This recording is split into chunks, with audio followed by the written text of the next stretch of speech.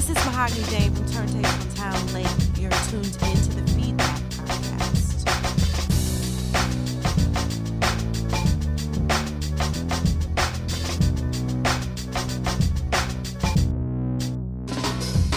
What up, everybody? It's back with the Feedback Podcast. And in this episode, I get to talk to DJ Maharlani, DJ Shani, and Queen Dila, a.k.a. D.A.M.E, D.A.M.E. And you're going to have to listen and find out what that means. I think it's a dope acronym.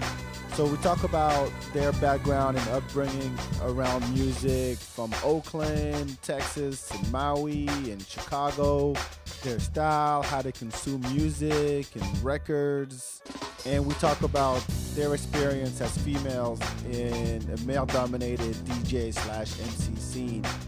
Definitely a great conversation. Make sure you go check him out. Bring your dance shoes. It's a party.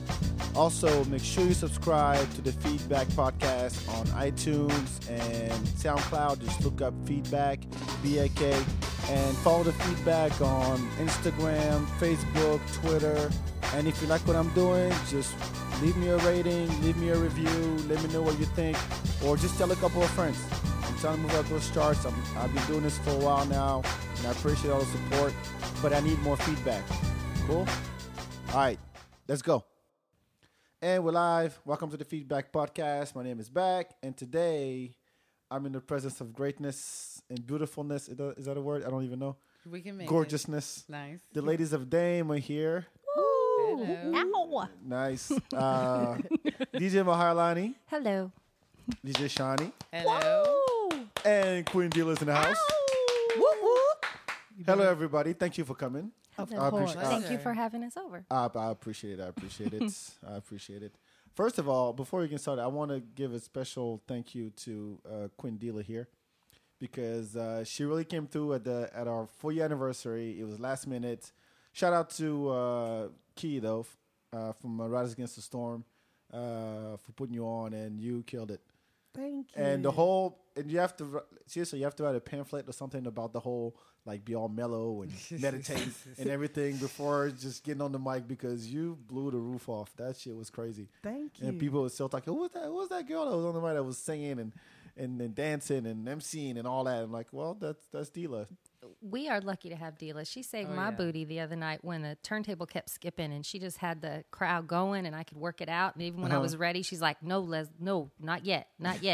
And she was still working the crowd. She's an angel on the mic. Thank you. Thank you very much. I appreciate it. No pressure. You have a mic in front of you now. Well, it's just a blessing. Sometimes when you're being yourself, you don't really know the energy that you're giving off. So I'm grateful for that because I have a very fun family. So I'm just used to, kind of turning up on the regular. So I'm just doing what I would usually be doing running around Oakland. Right, but now I know that, I should conserve my energy and not give 100% all the time. Right. Yeah. Right. Be very selective about, how much I put out there. She's got the balance of the yin and the yang. Yeah, I had to learn it over, time because it was other times earlier in my career I would come in the club like, woo! And then by the end of the night, I'm like in a corner. You mean within asleep. an hour? Wow. Yeah. No, Yeah. it's happened before. Seriously. Yeah. I'm like in a corner, bored, and I'm like, okay, I have to figure something out. Yeah. So that Pace was a yourself. balance that I've been able to get from being a performer for over 13 years now. So. Wow, well, props to you. Woohoo! Yeah. Thank you. So I want to get into you guys' backstory. I love the word backstory. Don't roll your eyes, Shani. Dun-dun-dun. Shani's already like, oh, shit. Of course you Oh, You're so shit. clever. Come on now. I love my name. I'm so proud of my As you name. should. Give me that at Exactly. least. It's No, you wonderful. should. All right. Roll your eyes again. I'll cut your mic off. We keep telling you, don't do that. Y'all Don't see do how don't he do is? that. Y'all see how he is? Yeah, it's my show. He But trying then, to but get then jumped. trying to take over. But yeah, I want to, obviously, Shani, Mahalani are DJs. Dila, you've been doing music for a long time from Oakland and all that. But I want to get a sense of how you guys grew up, around music, or was it the parents had a record collection and you were like, you didn't have a choice, you had to listen to all the old stuff. So how did it happen for y'all? You can go one at a time. I don't care. Well, this is DJ Shawnee. Listen to that voice, folks. Look at that. Chi-town, Shawnee. That's right. Shantae. I was waiting for it. I seen you look at me. Right, like, I'm the South Side of Chicago. It's Shawnee. yeah. It's Shawnee. Yeah. Oh yeah. I forgot that Shawnee. nickname. That's right. It's Shawnee. Holy shit. So I'm from Chicago. I was born in Hyde Park and raised in Evanston, which is complete opposite of Hyde Park. Hyde Park is like University of Chicago, middle class, educated, hippie-like, black folks, white folks, and then I went all the way up north and to Evanston, which is actually a suburb, and there were Latinos, Asian people, like more of a mix. Right. But it was more a cultural mix, and I didn't realize that it was such a musical mix until I got older. Mm-hmm. My father had a humongous record collection. That's the story. That's the story. That is the story. Yeah. My dad had recollection. I couldn't touch it. Yeah. And my We should get closer to the my mic, stepfather is still playing guitar in Chicago with a group called Funkadesi. It's like a world music group in Chicago. My brother's a music producer. Oh, you were born into music then. Yeah, my mom's a playwright, and my grandmother taught piano.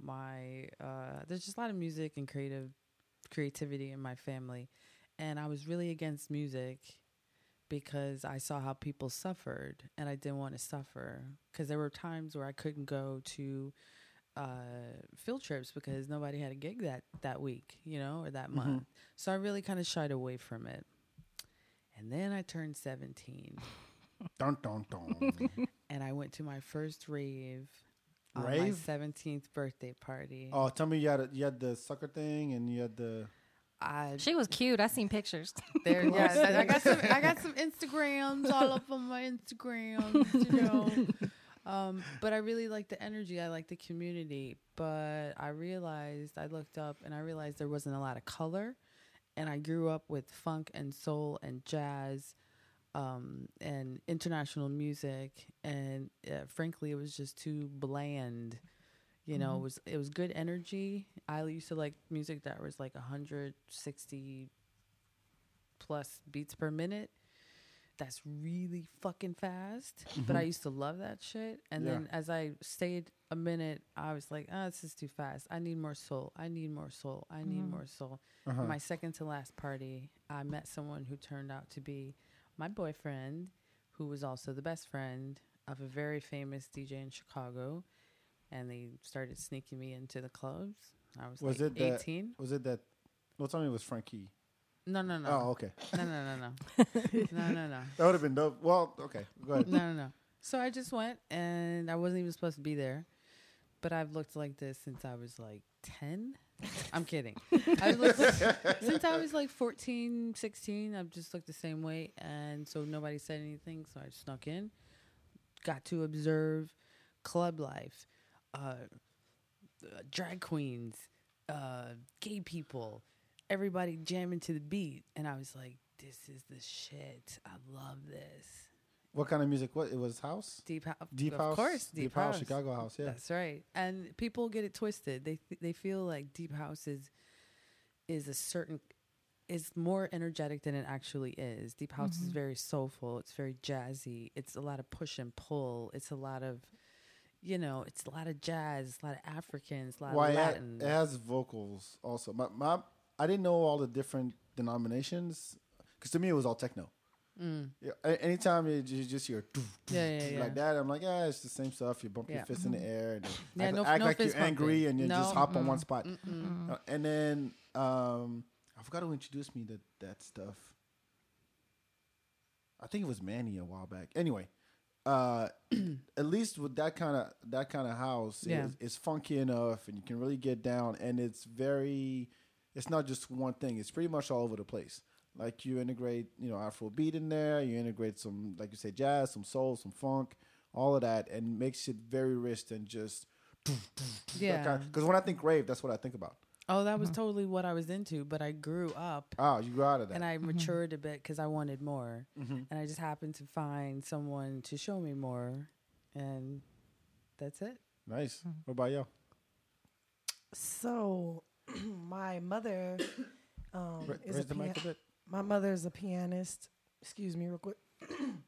My grandmother also sings in a choir. You know, every Sunday. And so, growing up, I grew up in a church, and I joined the church choir at age 5. So, with having a mother that's a pianist, and then her mother, who's also a singer, I was very heavily influenced by music. My aunt was like a professional in the karaoke world. Like, all these music families. You haven't got to me yet, so. Yeah. So my Money. family is like very musical. And then on the flip side, my dad owned like clubs in Oakland and a roller skating ring. The only roller. I would be. You were there all the time, weren't you? Yeah, the only roller skating ring that ever existed in Oakland. My father owned it, the disco. Wow. So a lot of Oakland history came through my father's club. Like, you know, he brought out people. He actually helped the Whispers get signed, which is really crazy. Yeah, my father did. And Did you know that? I didn't know that. That's awesome. yeah, So and awesome. Ike and Tina Turner came to the Bay Area for the first time. What? Yeah, through my father. So yeah, I have a rich musical history. You're saying like it's nothing. Oh, wait till she Well- talks about, like, I want to know about Tupac Camp. Okay. I'm just saying. Yeah, so basically I have like all this rich, you know, history in music. So I think that it was natural, you know, it just came natural to me. I started writing really, really young. And really, I just thought I would be a writer. And I played Songs or, sports. or just rapping? rapping, Yeah. poetry. I just love writing, you know. So I didn't know how it would translate. I wrote my first song when I was 11. It's called "Give Me Your Eyes and Your Ears and Your Nose and Your Mouth, Boy." Ooh. Okay, but that's something else. 'Cause I shouldn't have been like that young singing that. Yeah. Yeah, right. That's crazy. I was about to say. That's My favorite part. Ooh. Boy, ooh. I know. What you know about ooh? Right. Like, I knew nothing about it, but I knew music, so it Yeah. just felt appropriate, Right. you know. So anyway, I started writing really young. I played sports, so that's what I was known for in the Bay Area. So a lot of people knew me from like social clubs and sports. And then I got into this major car accident my senior year where I couldn't play sports anymore. And all I could do was write. So one of my homeboys made a track in one of these social clubs I was in called Kids First, where we would tackle all these social issues in the Bay Area, like, for instance, the Sat-9 testing, right? So we went against the Sat-9 testing because it's biased and it's only in English and all these different things. But I was like, okay, if I'm going to be an activist, I need music to reflect this movement. So from then on, I was like, you know what? I'm going to write music to reflect the struggle. So that's how it started. It started in Kids First, me being a How old were community you? activist. I was 17 years old. 17 years old as well. And I recorded my first track ever on my 18th birthday. wow. Yeah. That's dope. Yeah. So pretty awesome. So that's pretty much the background of how I got started and what helped me, you know, get into music and everything. Did you know anything about, like, no one sat you down and said this is how you write, or you were just like just going at it? I just felt it, you know. Uh-huh. Writing has always been a big piece of my life. Like, I have writings right now in my possession that go back to like 95. Right now, today, where like it's just always been a big piece of my life. So that was the only way that I felt that I could express myself and, you know, truly get heard, which was through myself. Like that. Like that. That's how you get heard. All right. We're going to get back to it, but I want to get Mahailani's. Yeah. Okay. I grew up moving a lot. Texas. I can't, all over Texas. Was born and raised with rednecks. When I was born, we lived in a trailer house, all that stuff. So I grew up on like 60s and 70s country and 80s country and all that stuff. And, but moving around a lot, I always collected music, always. And so I was an early MTV watcher. All that kind of stuff. And I would always be at the I think from when I was 11, I knew new releases came out on Tuesdays. I was at the record store. Yeah. When I was younger, it was like Duran Duran and a bunch of like new wave stuff. But then, at one point, it like went from I was listening to the Smiths and Salt and Pepper at the same time. And I still listen to all that stuff. So I've been collecting records for a long time. When I was in high school, I had a boyfriend who I helped get his equipment together because I was still in some old school mode that was something he would do, but not something I would do. But he would pawn all his stuff all the time. I would stay collecting. I would be coming up with ideas of like, put this, Bill Cosby before all the drama, Bill Cosby comedy record. Disclaimer. Yeah, right. I know, right? I know. At the time. We didn't know. Put this Bill Cosby comedy record over this Pete Rock instrumental. That kind of stuff. I would come up with ideas, but never really own it for myself. So, I was really into like hip hop, Yo-Yo, Queen Latifah. That was hugely influential, but influential in a way of I ended up going into kind of social work stuff. So it inspired me I was a children's advocate at a women's shelter in Maui and here at Safe Place. So I did that before I ever considered myself any kind of artist in a musical direction. It mattered more to me to try and make the world better, whatever. And then at one point, and I'm still on that. I'm still on that. Yeah, right. But at one point, I ended up having a serious back injury, and I was really burnt out from taking care of people, and it put me in this kind of vulnerable spot where I had to kind of redefine how I was living. And that's when I ended up buying my own turntables. But before I bought my own turntables, I was selling mixes at this restaurant in Maui and it was mostly like jazz and like Fela, Le Nubian, like all different kinds of stuff like that, some hip hop. And then the first party, and I would send... I was in a long-distance relationship with Tiger Lou, and at the time, he was roommates with Trey Lopez of Peligrosa. Manolo. Yes, Manolo. Pre-Manolo, but before he was Manolo. And they were roommates, and I used to send mixes to Tiger Lou. And he heard, Trey, Manolo, heard them and was like, when you come visit, you need to do a house party. And I'd never DJ'd live before. So the first time I ever DJ'd live was at a house party they had, and it was in 1999. That was the first time I DJ'd live. I didn't even know how to use the mixer at first or anything. I'd made tons of mixes, but not live, with the mixer, that kind of stuff. And it was probably a couple years later I got my own turntables. Did someone sit you down and say, "This is how you beat"? I saw you beat match. Let me back up. So when I was in Maui, I met this one guy who played techno, did raves, and he tried to teach me how to beat match, but I couldn't stand techno, so it made no sense to me. So he tried, I couldn't catch the beat. So it was later, because I'm more of kind of a hip hop kid. Like I started collecting jazz records because I'd find samples from hip hop records. I'm kind of from that, and so it wasn't until later, and I taught myself. I was really shy. You taught yourself? I taught myself because I was really shy. Like I didn't, and this is what I tell my girls when I teach them at rock camp. I didn't get better till I wasn't worried about sounding bad. That's right. And I was too shy to sound bad at somebody else's house on their equipment. So I just did it at my house, and I just kept practicing and practicing. And yeah. My story is similar. Like after I met this guy who introduced me to this DJ and started going to Red Dog on a Monday, the longest standing gay night in Chicago, where everybody went, gay folks, straight folks, black, white, whatever, major community. I ended up signing up for this radio station when I was in college. I was so excited because I knew that I wanted what I liked to listen to be accessible and available to everybody. Right. Those fuckers didn't call me back, and I was devastated. Tried again the next year. I was doing something I probably wasn't supposed to be doing. I get a phone call. Hey, can you, this is the program director. Can you be here in 1 hour with a typed proposal? A what? I was like, huh? I was like, really? Yeah, I can do that. I can do that. Went downstairs to the computer lab, lied my ass off. I know this person. I know that person. Didn't know anybody. Ended up knowing all the people that I said that I knew.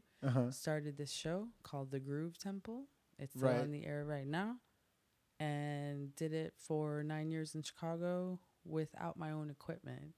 And just 3 years ago, did I finally get a setup. I've been playing since 98, just like you, you know. My first gig was in 99 too. Never had a setup until 4 years ago. Yeah. Wow. Yep. So you were at that radio, you said, for how long? 9 years. 9 years? Yeah. I was the producer, the host, the opening DJ, the person who answered the phones. I booked the guest. I'd be the only fucking DJ if people didn't want to show up because it was too late or too far. Yeah. I mean, did it throw you a bone at all? Or it was just like you're on your own the whole time, just trying to run the show? All me. Oh, damn. Yeah. It was 2 a.m. to 6 a.m. And then I got 11:30 p.m. to 2 a.m. And then I got 11:30 p.m. to 3 a.m. And then I got midnight to 4. And it's midnight to 4 every Saturday. So how did it blow up? Because I know you had a, I mean, since you were booking guests, I'm guessing you got all kinds of names to come through on the radio show. But it's kind of hard when you're doing a radio show on Saturday nights, though. Yeah. Because motherfuckers want to kick it Right. or be with their loved ones. And they just don't want to play. Well, if they aren't really into driving where you're at, they're not going to show up. But the true ride or die ones showed up. I have most of the 9 years that I've played and recorded, so I have like a whole like history of all the recordings. And I've had techno DJs, deep house DJs, broken beat DJs, disco DJs. Maybe not so much disco, but you know. Yep. Wow. So when did you decide this is it? This is what I want to do? And that goes for all three of y'all. I mean, it's just one of those things. Like when you really connect to music on a very personal level, you want to share your connection and your conversation with the art form with everyone. Right. Like I look at DJing like a nonverbal conversation that I'm having with people. They get to know my highs and my lows.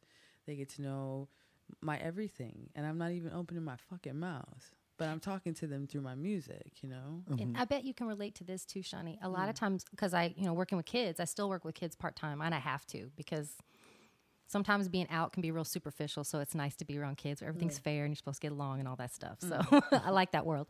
Right.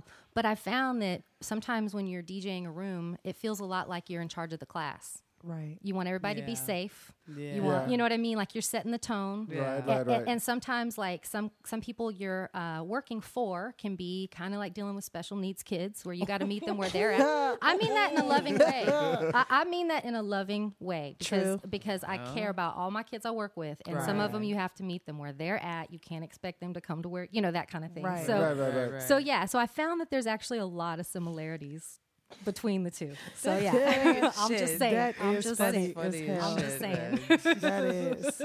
Wait, but how did you, Dila? You went from singing in the choir to becoming an MC, and then so what was it? I mean, I see you were saying that you were seeing what was happening at the time and all that stuff, and then that's what you kept writing and writing and writing.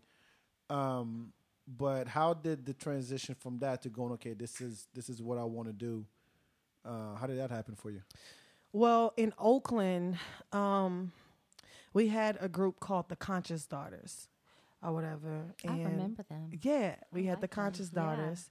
And so there was a huge gap in between me and the Conscious Daughters. I would say. Right. Yeah, I remember them from way back. What do you mean gap? Like age gap? Yeah. So what I mean, there wasn't a female presence growing up in Oakland. It was just like the Too Shorts. It was the Yuck Mouths. It was all these hieroglyphics. It was all this amazing talent, but the woman's presence was not there. And so I grew up singing. I have a family full of singers, as Beautiful everybody singers. know. Brendan Foster is here. Yeah, Phenomenal shout out. singer. Yeah. My little brother. But anyway, a family full of singers, and I was just like, you know what? I want to rap, I always wanted to rap, like DJ Mahalani was saying. Were you a fan of the hip hop at the time? Do you have someone to look up to? Like who? Like Queen Latifah was my favorite. She was plastered all over my wall. Like my grandmother got me Queen Latifah everything. So I love Queen Latifah. I love everything that she stood for, her whole movement, the whole flavor unit. It was just like dope. It was everything That lady's first video is Right. like the bomb. Right. Yeah. It was So good. everything Yeah. that I wanted to be growing up. Just watching Queen Latifah, then having influences like Tupac and that whole, movement. And so, yeah, I looked up to Pac. I looked up to MC Lyte. I looked up to Lauryn Hill. I looked up to DeBrat. I looked up to Kim. DeBrat. I looked up to DeBrat, Rod yeah. Digger. I looked up to... Rod Digger. I mean, love some Rod I'll Digger. just... Yeah. The ladies Run this motherfucker, hell yeah. So, just, stuff like that, that kind of music enrolled me. And I was like, you know what? I'm going to be that woman from Oakland. And true enough, I am. Yes. Well, Man. how did people react to that though? How was the people embrace it at first? They were like, okay, who's this girl trying to teach us some shit? What? I mean, it's What's- Oakland still. Right. So Right. what's really interesting is the first time I ever got on the microphone, like people went crazy, like, oh my God, we didn't know you had that. And so I got an overwhelming response, right? But I had all these homeboys that I was doing this music with, and they were like, yeah, D.A.M.E's dope. But then on the flip side, they're sneak dissing me. Right. Wow. Or whatever. So we Really? did this. We Yeah. did this project called Real Hard, and what happened was there was a competition. So my mentor Jermaine Ashley at the time, who passed me the mic, who gave me the challenge, like, yeah, you say you write, but you can't. You da. So we had a writing contest. He gave us all beats. It was 10 of us in the group. He gave us all beats, and whoever had the tightest concepts or the tightest hooks, that's what went. So out of 9 songs, 4 of my concepts got picked. So people were pissed. All the friends that I thought I had, no more. It was done. So that was my first introduction to the music industry, was that, like people will give you props Yeah. and shit on you all at the same time. Oh, I, I got feel a story that. like that. And that was my first project. So I mean, I didn't discourage you. I mean, you won 4. hell no, it didn't discourage me. fuck 'em. Actually, yes, it was just like, to me, it revealed like, who people were. And through sports, I felt like I was prepared for it because I'm a Right. competitor. So Yeah. it didn't matter to me. I left with the W, nigga. You mad. You mad. I ain't mad. I got You 4 mad, songs. boo? You on one hook. Peace. You can do whatever you want to. I mean, truthfully, that's how I felt. And I was a little arrogant bastard too when I first started. So, I mean, Well, we're all lucky for it. That's all I'm Yeah. saying. Thank you. Wait, so you say you had a similar story? Well, I mean, I think that's one of the things that, I mean, I've had things happen, yes, where, you team up with people and then it turns out they're a little more competitive than you thought. And I'm way more of a collaborative person than a competitive person. If someone wants to compete with me, Yeah. depending on what it is, I'm like, go ahead, have it. That's cool. Like, Right. and I mean, depending, and so I think for me, that was a heartbreak because there was a couple of times where I'm like, oh, okay, we're not really homies. I gotcha. Can you tell the story or This real quick? this is about as much as I feel comfortable Okay, telling. that's fine. Honestly, Right. yeah, That's yeah, fine. yeah. I got a story. Go ahead. My You first. should get close to So, Chicago You want the mic in your is mouth. Yes. dirty. Why are you so Please. dirty, bag? Parce que. Parce que quoi? Hein? Parce que quoi? Let's not start speaking French because I think Yeah, we'll lose a 'cause lot of people. Dela's gonna Dylan's say already the told me. allegiance. She's already Dylan's looking at gonna- me crazy. Deela's gonna say the pledge again. Yeah. You have to play by the end Oh, of yeah, the I show. will, We'll do I it again. Okay. Go ahead. So, Chicago is the most segregated city in the United States, but it's the most wonderfully ethnically, racially diverse city in the United States, in my opinion, except for New York. And so, Southside Chicago is none but black. Northside Chicago is nothing but everybody else and black, but it's like everybody, white folks, black folks, whatever. So I'm from the North. I was raised in the North, and I got booked in the South, which is nothing but black folks, right? A lot of like, I don't listen to nothing past, I don't know, 1990, like house music wise. And I'm like, really? Are you fucking serious? Like, there's so much music, but they are hardcore, like really adamant about not listening to anything that wasn't the pure house music, right? I go to this, right, exactly. I go to this club, there's a DJ that's playing before me. I get there early, like professionals do. Get a little drink, waiting for my turn. All of a sudden, the house sound comes on, and the DJ is no longer playing. And I'm like, okay, I guess that's my cue to go and set up. I go to the DJ booth. Everything is unplugged. So the DJ that was playing before me was playing, and somebody unplugged everything, turned off the mixer, took out the RCAs, even took the fucking ground wire out of, just disconnected the ground wire. And I was like, all right. I went like this. Connected that first turntable, put that slow groove on. You can smoke in the club at that time, and that time I was smoking still. Rolled up a motherfucking cigarette, lit that bitch, took a sip of my drink, connected the next turntable, looking at all of the people that were in the booth before, like, fuck you guys. Like, y'all don't have, what the, you are showing your ass right now. Yeah. Because if you were a true fucking G, a true respectful DJ, you wouldn't have to do that. You would just sit back and watch me work. Right. But because you showed your ass, I'm going to show you. Oh, tell me you showed them. I did. Whoa, right here, Sean. I always do. Yeah. I always do. Wait, so there was a bunch of people in there, like in there, and then they were dancing, or what? It wasn't. It was the lounge to capacity, but it was like there were enough people there, maybe like 50 people, that could like notice that it went from DJ to house sound, and then I had to slowly but surely get it back. And that's the other thing that people do not understand. I started in radio in a musty ass studio with no windows, musty fucking carpet, cobwebs everywhere, and I had to create a vibe. I had to create a sound. I had to create a soundscape. So I'm good. I think I do a good job in just kind of taking you, like pulling you into my... You do have that voice. Oh, thank you.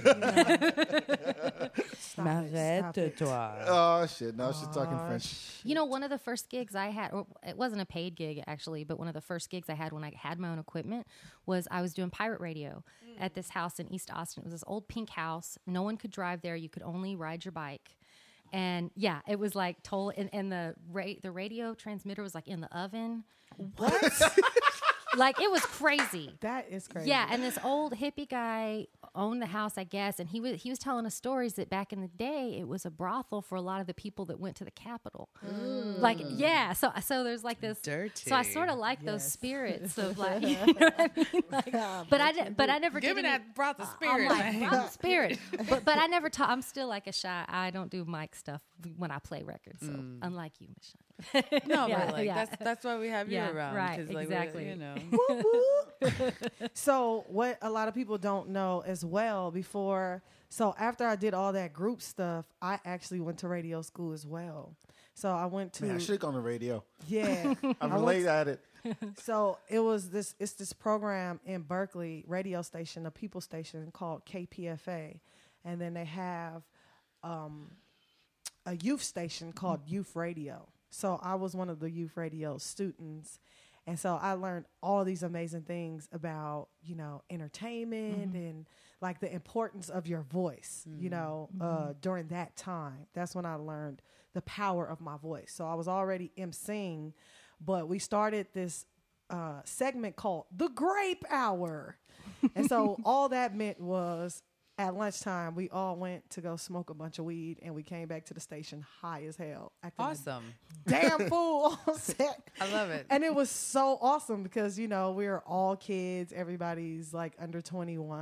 And It's California, man. yeah, we were all super potheads, and, it was just fun. So we started the Grape Hour, and the Grape Hour actually started this whole movement about calling marijuana grapes. After that, so everybody, so everybody in the streets. So now you're giving it away. Yeah. So I mean, it's all good. But everybody in the streets, it was like, yeah, you got them grapes. So everybody didn't know that was our lingo. We got different lingo now, but I ain't gonna give that out. Right? You know can't. what I'm saying? But anyway, so that's what that was, the Grape Hour, and we saw how much like it spread through the Bay Area. It was so small to us, you know, it was just a Monday show. We only had an hour.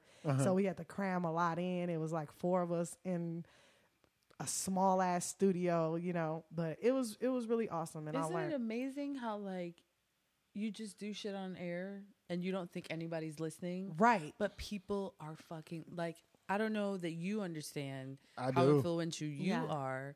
You probably started like, oh, I just want to talk about music or blah, blah, blah. And then, but there are people that are probably listening to you in Japan, in Brazil, in South Africa, I watch in my Vancouver. stats. Exactly. You got Google Analytics. I know. But it's amazing how that works, right? Right. No, but I mean the fact that you come with an idea, come up with an idea, and you're like, you know what, my purpose is just to share my thoughts, share my music, share my passions, share what I mean, share myself, pretty much, right? Yep. And I think that more and more, especially today, it doesn't happen as much. It happens on a superficial level. Yeah, But yeah. to get to a point where you can actually talk to people and just be able to have a conversation. Yeah, that's out the window these days. I'm not gonna start ranting about this because we're gonna be talking for 3 hours. I wanna, before we get into y'all move to Texas, I wanna get a story of. You told me how you got your name. Yes. In a dream or something. Yeah, I don't remember the details, but I was like, Yeah. You were not born with, if you were born with Mahealani, that'd be dope as hell. My birth name is Leslie, and people call me Leslie or Mahealani. I go by both. Let's see, where do I start? Okay, so I graduated UT, and then I moved to Maui. I have a sister and 2 brothers that live out there with kids, but we all grew up in Texas. I'm the only sibling that's still here. And I worked at a women's shelter there, and one night I had this dream, and it was I was going through my sister's closet in my dream, and my sister was the reason I moved out there. And I found a shirt. It was one of those baseball shirts. It had maroon sleeves, and it said, it had a rainbow across the belly, tied in a bow with lots of birds and butterflies, and it said Mahealani, and it said Maui on the back in silver glitter letters, and it had also I said Leslie on the shirt too. So I went to work and talked to some of my Hawaiian girlfriends and asked them. I was like, I woke up with this name Mahealani in my mouth. It was on a shirt. What's up with that? And I knew a woman named Mahea, and most names with Lani that end in Lani are a woman's name. So yeah. So what they told me, one woman told me who practices a lot of traditional Hawaiian religion practices. She explained to me that traditionally names are given through dreams. And many times it's an elder who dreams it for someone who's younger and pregnant. But I wasn't an elder, I wasn't pregnant, and there was no one in my family that was pregnant. So they said, if that's the case, then it was given to you. Oh. So she started calling me that from that point on. And another friend of mine, a local woman, explained to me that Mahealani, traditionally Hawaiians go by a lunar calendar. So every phase of the moon has a name. And Mahealani means the fullest blossoming of the moon. And it's supposed to be a good day to plant stuff and tell the future and all kinds of stuff. So I was really shy about it. I didn't really even text her. I'm this white girl, like, okay, I'm not, whatever. And from Texas, my people can't hardly, say Hawaiian stuff. And so it took me a while. I was really shy. But then when I finally realized, oh my gosh, I'm going to be DJing, I felt like that name picked me. If I were to pick a name, I would have picked something that's easier for folks in Texas to say. Right. You know what I mean? DJ Les Boogie. Yeah, exactly. So I just went with it and trusted that that's what's up. So it took me a while to figure out where the E and the A were. Yeah. But then I got. Well, what I realized later, it's a gift that keeps on giving. So what I realized later is heel is right in the middle. Right in there the you go. smack dab in the middle. There you go. That was crazy because that was one of the first things that I actually noticed about your name. That heel was in I totally feel like my whole journey with the name and with music is about healing things that I came from. And that's how I feel when I'm playing music for people. I don't know where people are, but it really is about that. They don't know when they hire me that's what I'm doing, but that's what I'm trying to do. But they will know. Yeah. Right. Well, how did you come up with your name? So my name is Fadila. I have a fully Islamic name. Even though I was raised Christian, and it's always, a mix-up when people see my Islamic name. But anyway, so my name is Fadila, and Fadila means queen. It means virtuous. It means supreme being. And so, I just went with Queen D.A.M.E. It's very similar. When I first started out, I just went as D.A.M.E. And then I joined this group called Bay Life. And by the time I joined Bay Life, I was developing as a performer. And they were like, nah, you're not D.A.M.E., you're Queen D.A.M.E. And so from then on out. And I have to tell you that like the teenage kid that loved Queen Latifah, that just makes me so happy that I work with a Queen D.A.M.E. I'm just saying, it makes me so happy. Like, and I idolized her, but what was really crazy was that is actually my real name, you know. So yeah, I'm just going as myself, you know, and just letting people claiming know your crown. It works. Basically, a different side of me. So that's basically how it came together. Queen D.A.M.E. See, I like it. I forgot what I was talking to. But anyway, I think names you shouldn't pick your own name. It should just come to you. It's what your friends called you when you were a kid. It comes in the dream, I guess. Right. Whatever it is, but you don't sit down and go, let me pick a name and, you know, go through a. I only picked Shawnee because DJ Glitter Tits was taken. I could totally see you as DJ Totally Glitter. kidding. Yeah, but Shawnee is your name. Shawnee is my actual name. Oh, so that works. Yeah. I could go by DJ Back and be like, okay, well, that works too. Right. If my name was Scott, there's no way in hell. DJ Scott. Nuh-uh.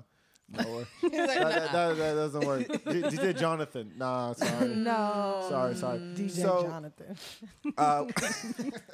He plays elevator music and he fucks up every party. Right. DJ Jonathan. I can see that. That'd be hilarious, actually. He does the running man with his khakis and polos. You know what? I and thought socks and khakis sandals, right away. Right? I thought khakis and a tucked in shirt. Socks and sandals. Short sleeves. Yeah, but you got to roll it up like this. Yeah. Pow. Yeah, short sleeves, and then he has a dope mix with Journey on it.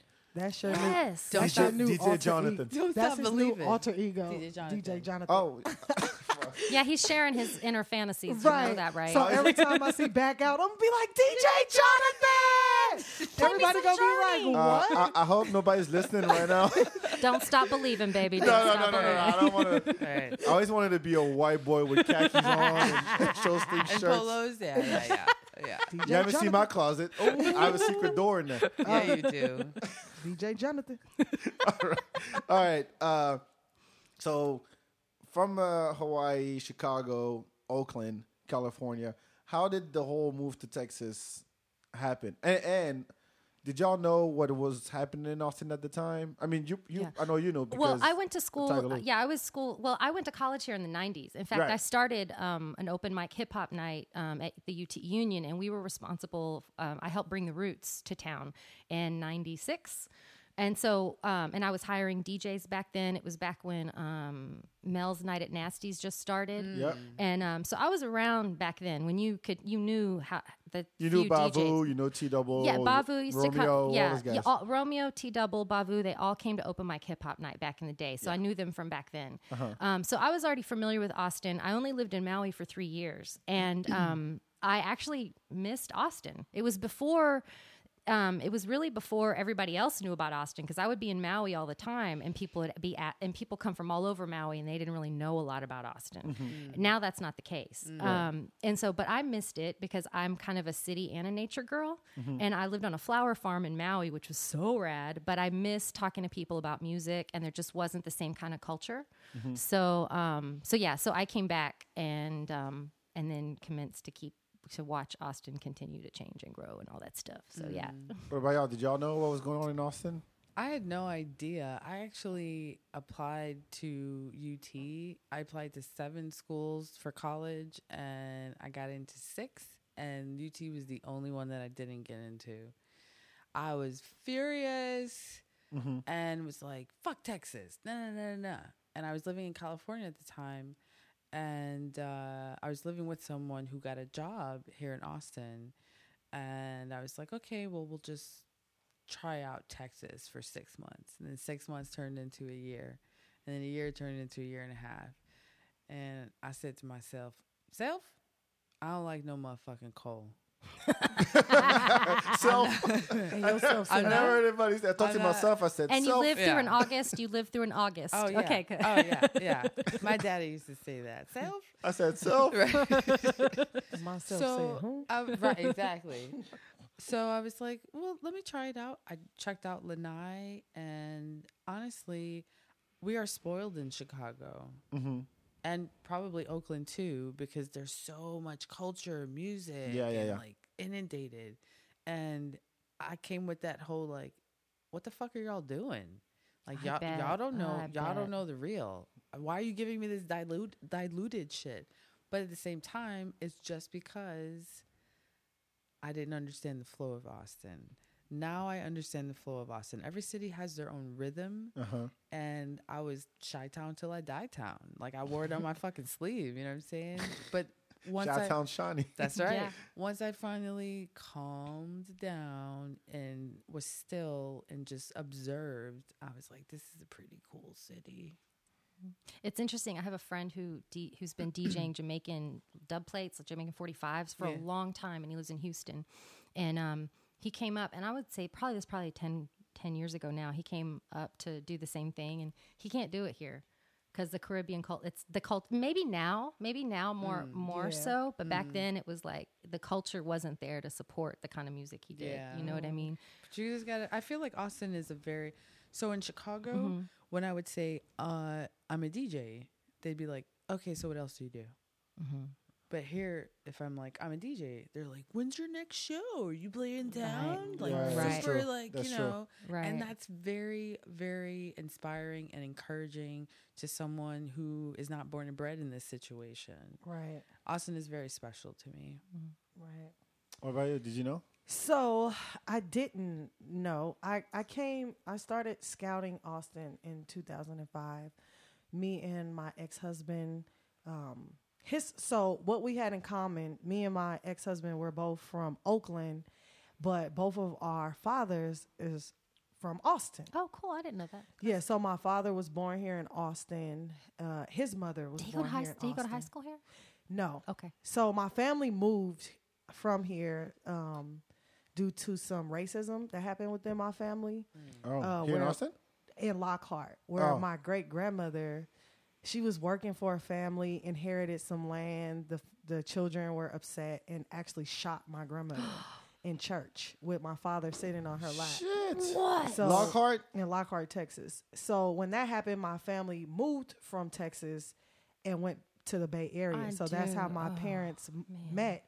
Well, I'm the first person to move back out of my entire Watch out, family. Texas. Yeah, I'm the first one to move back. So That's heavy, Dila. yeah. That's serious. You go look for them or something? No, it's not. Well, no, it's riding on the bike, whole, like some spiritual bravery. Yeah, yeah, no, I get it. That's what it's about. Yeah. So I felt like it was more divine than anything for me to come here. So when my ex was like, my dad is about to move here, let's go check Austin out. I came down here. I was like, you know what?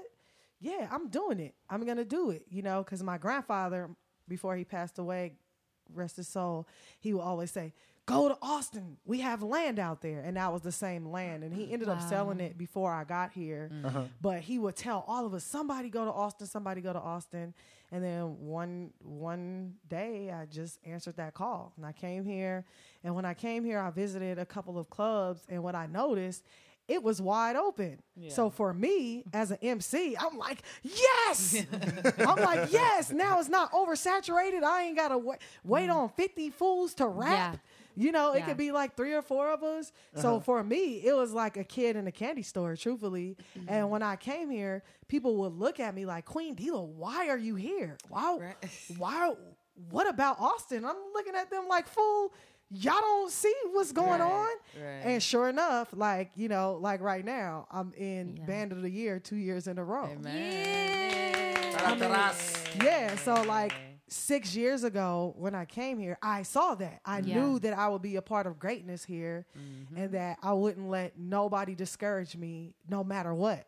And I came from, a capital where like Shawnee said, Chicago, Oakland, like, it goes down. Like, we got full-fledged scene out there, So when I left Oakland, I definitely was a top female artist in the Bay Area. So it was really hard to walk away in that way. Yeah. But seeing having the vision to know that I will be a part of something even bigger here was always my motivation to stay here and to be a part of hip hop in Austin. It's good too because I mean I remember when big like hip hop acts wouldn't come. I mean, it was a big deal for us to bring the Roots because everybody would go to Houston or Dallas. Right, you know what I mean? It was right. like that for a long time. So I can totally see people going, now what?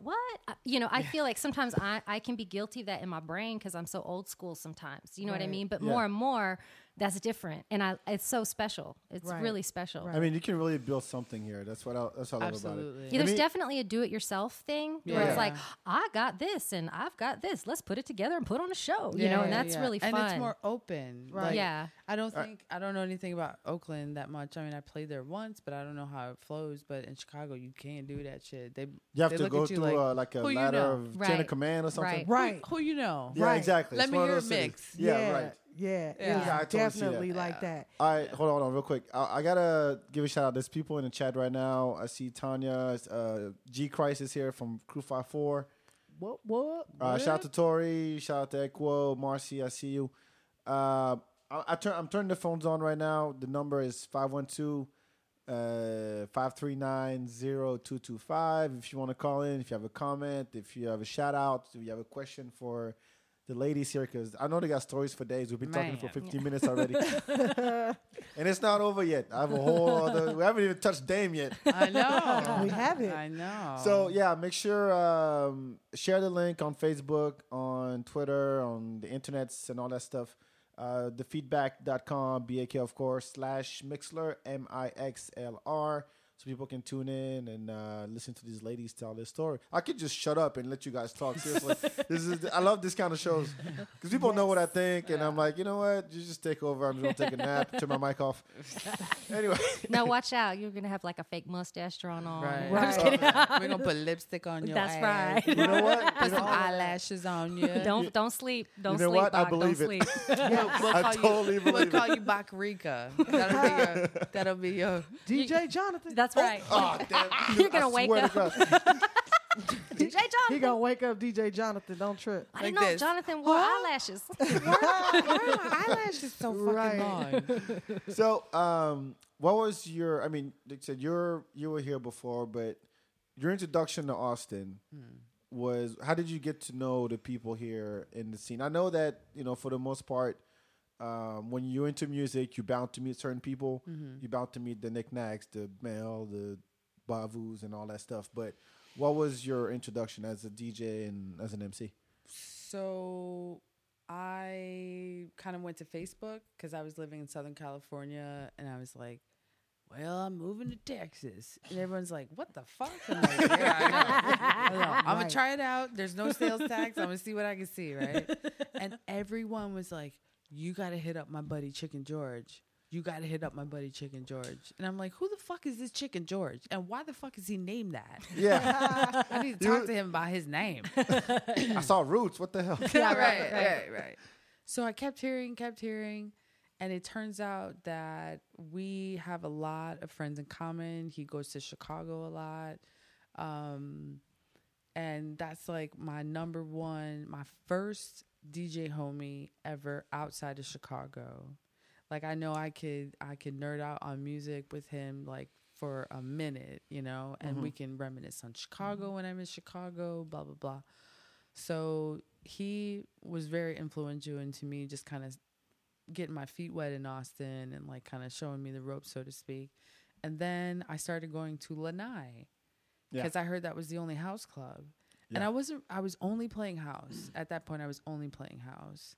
Now that I've been here, I play disco, lo-fi, reggae, boogie, funk. When I first saw you play, I remember you playing like Roxy Music or something like that. Or maybe it was David Bowie. I don't know. You were playing at the Eastern, remember? Yeah. Oh, yeah. Because I used to have a residency at the Eastern called that's when I first heard Freedom you play. Fridays, where I played. It was pretty much an exploration in all things black music.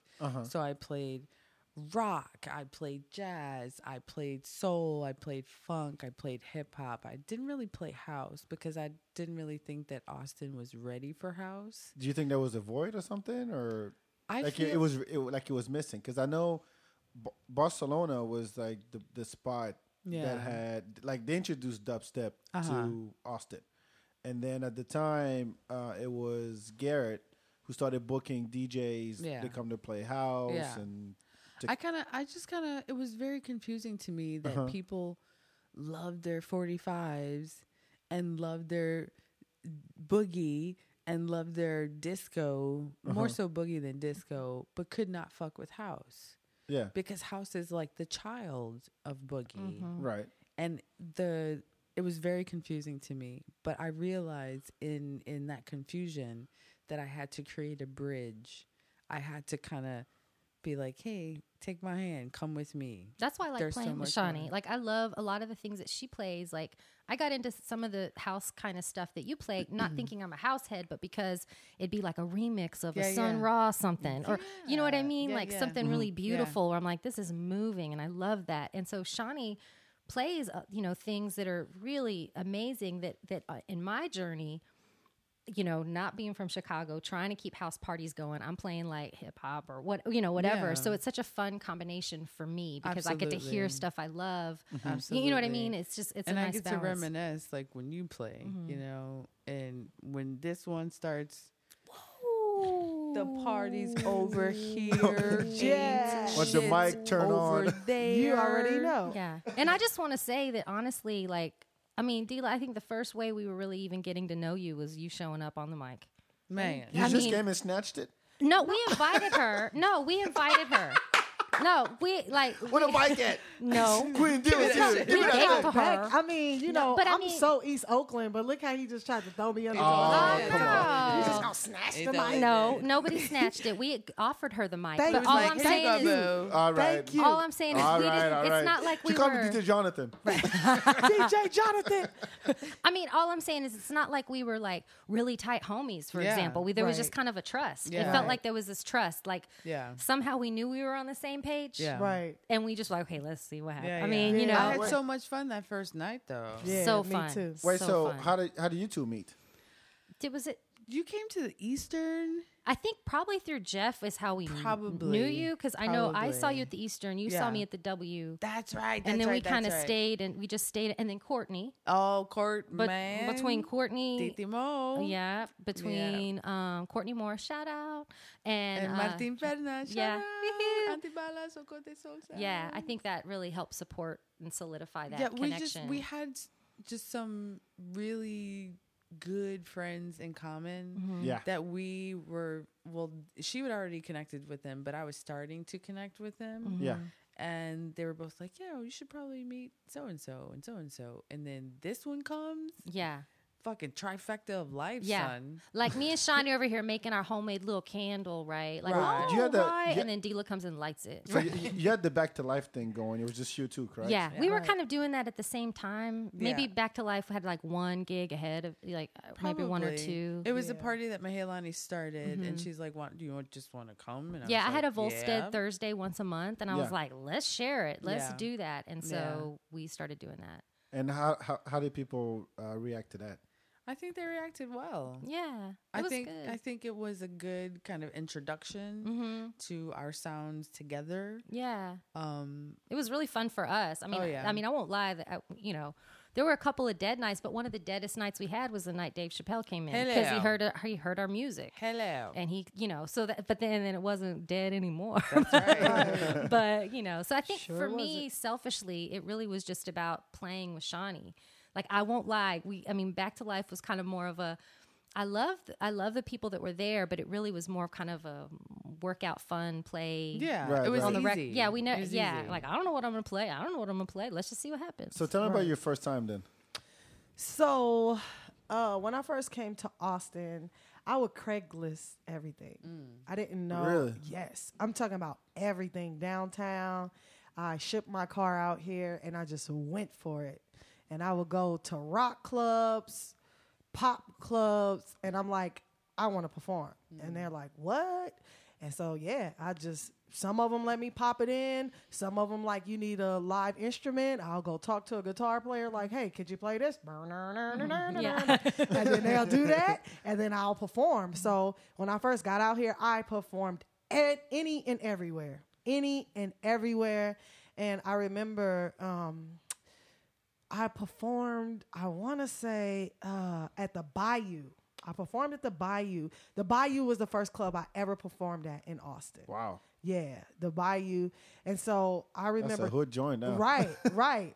So Checkmate, one of the guys who helps run the Austin Music Awards for like, the underground hip hop scene, they saw me, and within 3 months of me being in Austin, I was nominated as Best Female Hip Hop Artist in Austin. Yeah. So then after that, through a homie that I eventually met, he introduced me to Ananda Moss, who at that time was working with Zell Miller. And his work is amazing. Right. Amazing. So I was in Zell Miller's play Windows. I don't know, but Yeah, so I was in Windows in 2009, and I met a lot of people. Dashe Moonbeam. yes, Dashe. shout out to Dashe.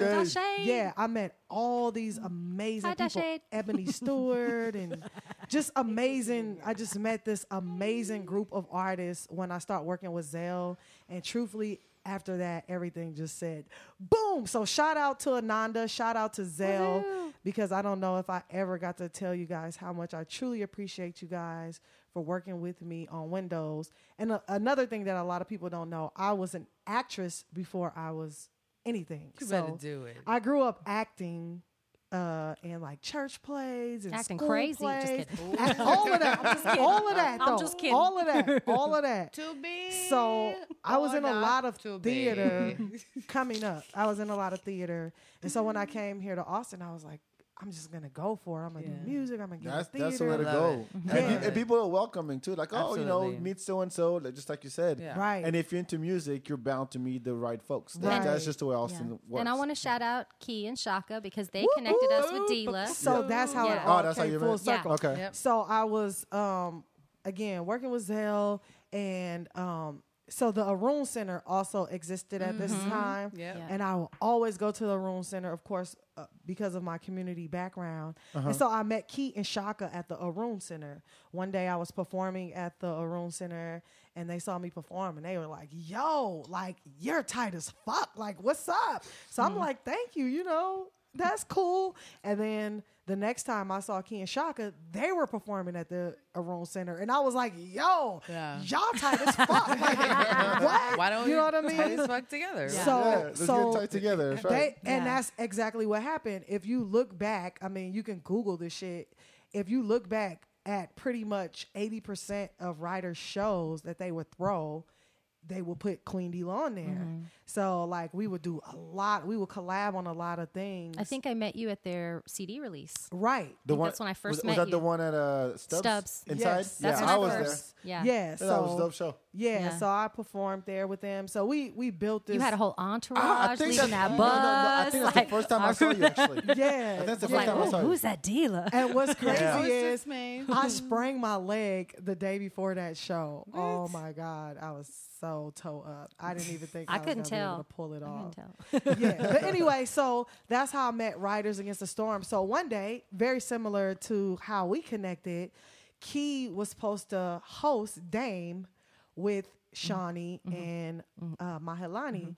And she needed to go out of town. So she's like, Dila, I need you to like host this party or whatever. Or would you want to host this party? I'm like, sure, you know. It sounds awesome. It sounds dope. Down as Mama's elevator. That's I'm right. a down as You know Mama what? elevator. But you know what? Didn't we kind of come up with that? Weren't you already a part of it? So Yeah, where did the name come from? Yeah, I think actually D.A.M.E already had its name before Right. I came. Yeah, in. Okay. yeah. And that's what enrolled me. Because I think I remember putting it out there. I came up with the Down Ass Mama's Elevate, but I was Yeah. like, if y'all come up with something better, just call me Right, something yeah, better. yeah, right. Like I remember that. yeah, Yeah. so I remember that part Yeah. of the But conversation. what were the other ones? well, so we were at my place, Yeah. probably drinking wine. Bobby smoking weed.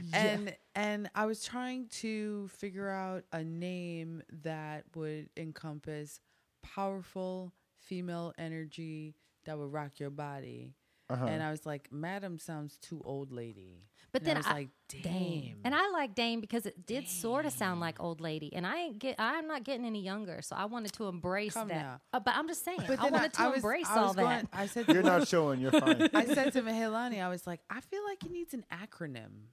I feel like Dame is cool, but I feel like it needs an acronym.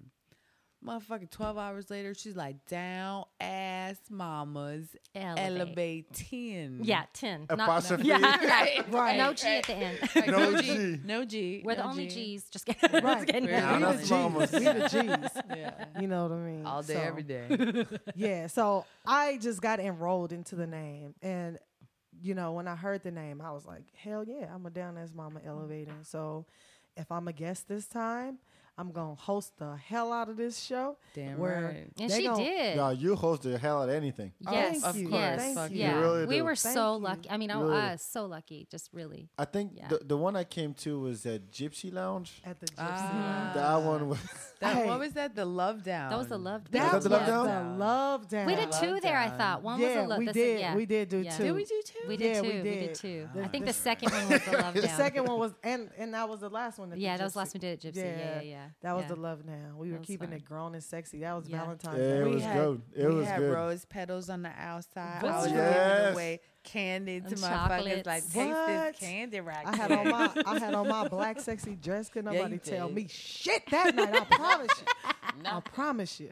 Let me ask you this though. Do you think that at this point you found your crowd I in think- Austin? I Because I mean, it takes a while, especially if you do something like that. That's not necessarily on the regular, like every week or something. Yeah. But you bring something new. It takes a while to build. I mean, as Rise Against the Storm, they'll tell you the same thing. As Boogie Crew, will tell you the same thing. And the thing about Austin is that people are used to the same shit. Yeah. Every Friday, every Saturday, every whatever, and you come in with something new. Yeah. It takes a while to be like, hey Yes. man, you gotta come check this thing out. It's dope and all that, Exactly. right? So how did that process go for you? I mean, I think at every time we've done it, we've had a kind of a group of the same people, but Yeah, I think yeah. we're still finding people. I mean, I think that there's Absolutely. still, there's still more. I think we can still build. Right. So, yeah. Yeah, there are people that I'm sure you guys go through the same thing where there are people that are like, when's the next Dame? Yeah. When's the next Dame party? Yeah. Yeah, know? Right. definitely. And that feels really good because that obviously says that we're doing something that we're supposed to be doing. Because I totally agree. I don't think that any two DJs together are playing the styles of music that we play together, Yes. Yes. let alone being an all-female situation. Right. Yeah. You know? Yeah. Nice. Again, I'm talking to Dame, Queen Dila, and DJ Shawnee, DJ Mahalani. The number is 512-539-0225. Call in with question, comments. I see people in the chat, so give a shout out or something or whatever. Oh, okay. Just call So in. What's up? I want to shout out to Chorizo because Chorizo is Yeah. how I met Key Chorizo. and Shaka, which is how I met Dila. And Awesome. I met. I did a body rock at back when it was at Plush. When it was still Plush. on Wednesdays. Woo, When it was woo. still On on Wednesdays. Wednesday. On Wednesdays. Yeah, I Yep. remember that. Yep. And I did that, and that was the first. And I met Key as I was playing records. Yeah, it was very Well, here's the thing, I gotta give you mad props because when I hear you play, I have no idea what those songs are. Like I'm an '80s baby, Yeah. '90s kid, Yeah. and so I think I've asked you many times. I'm like, I come behind like, what is this? What is that? I have no idea. I know it's boogie. I know it's funk. I'm like, but I love it.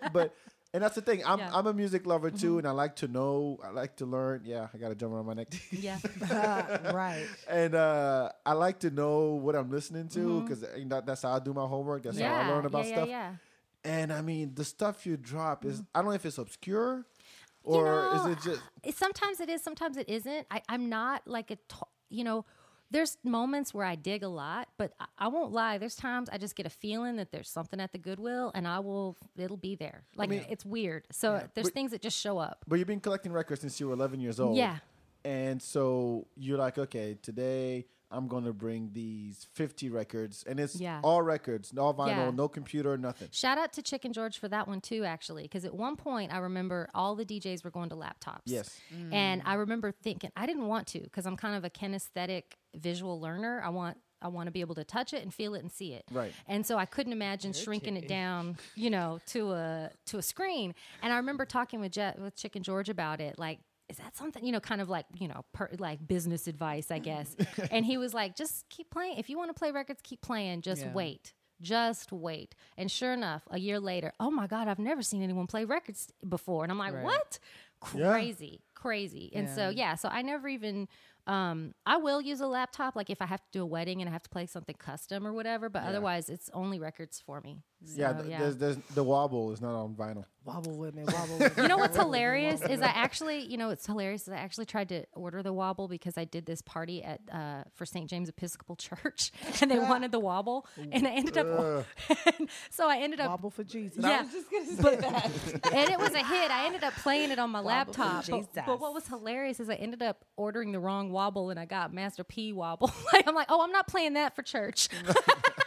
It was hilarious. But It was hilarious. But you're right. I mean, and I think Jeff was right because there is this movement going back to vinyl. Right. Oh, it's all vinyl night. People are like, oh yeah.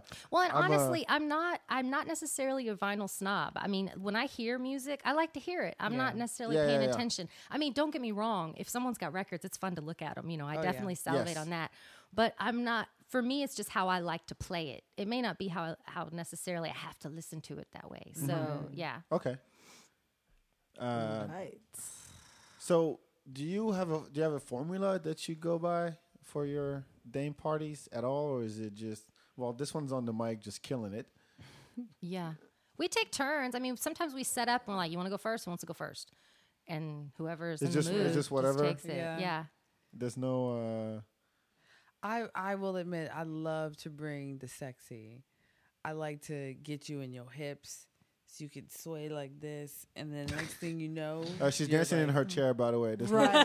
video, but I'm just Sway telling you right like now. this. Right. It's a nice visual. But I like Right. to seduce, Yeah. I like to seduce with sound. And it's if I could be so frank, it's all about the foreplay with the music.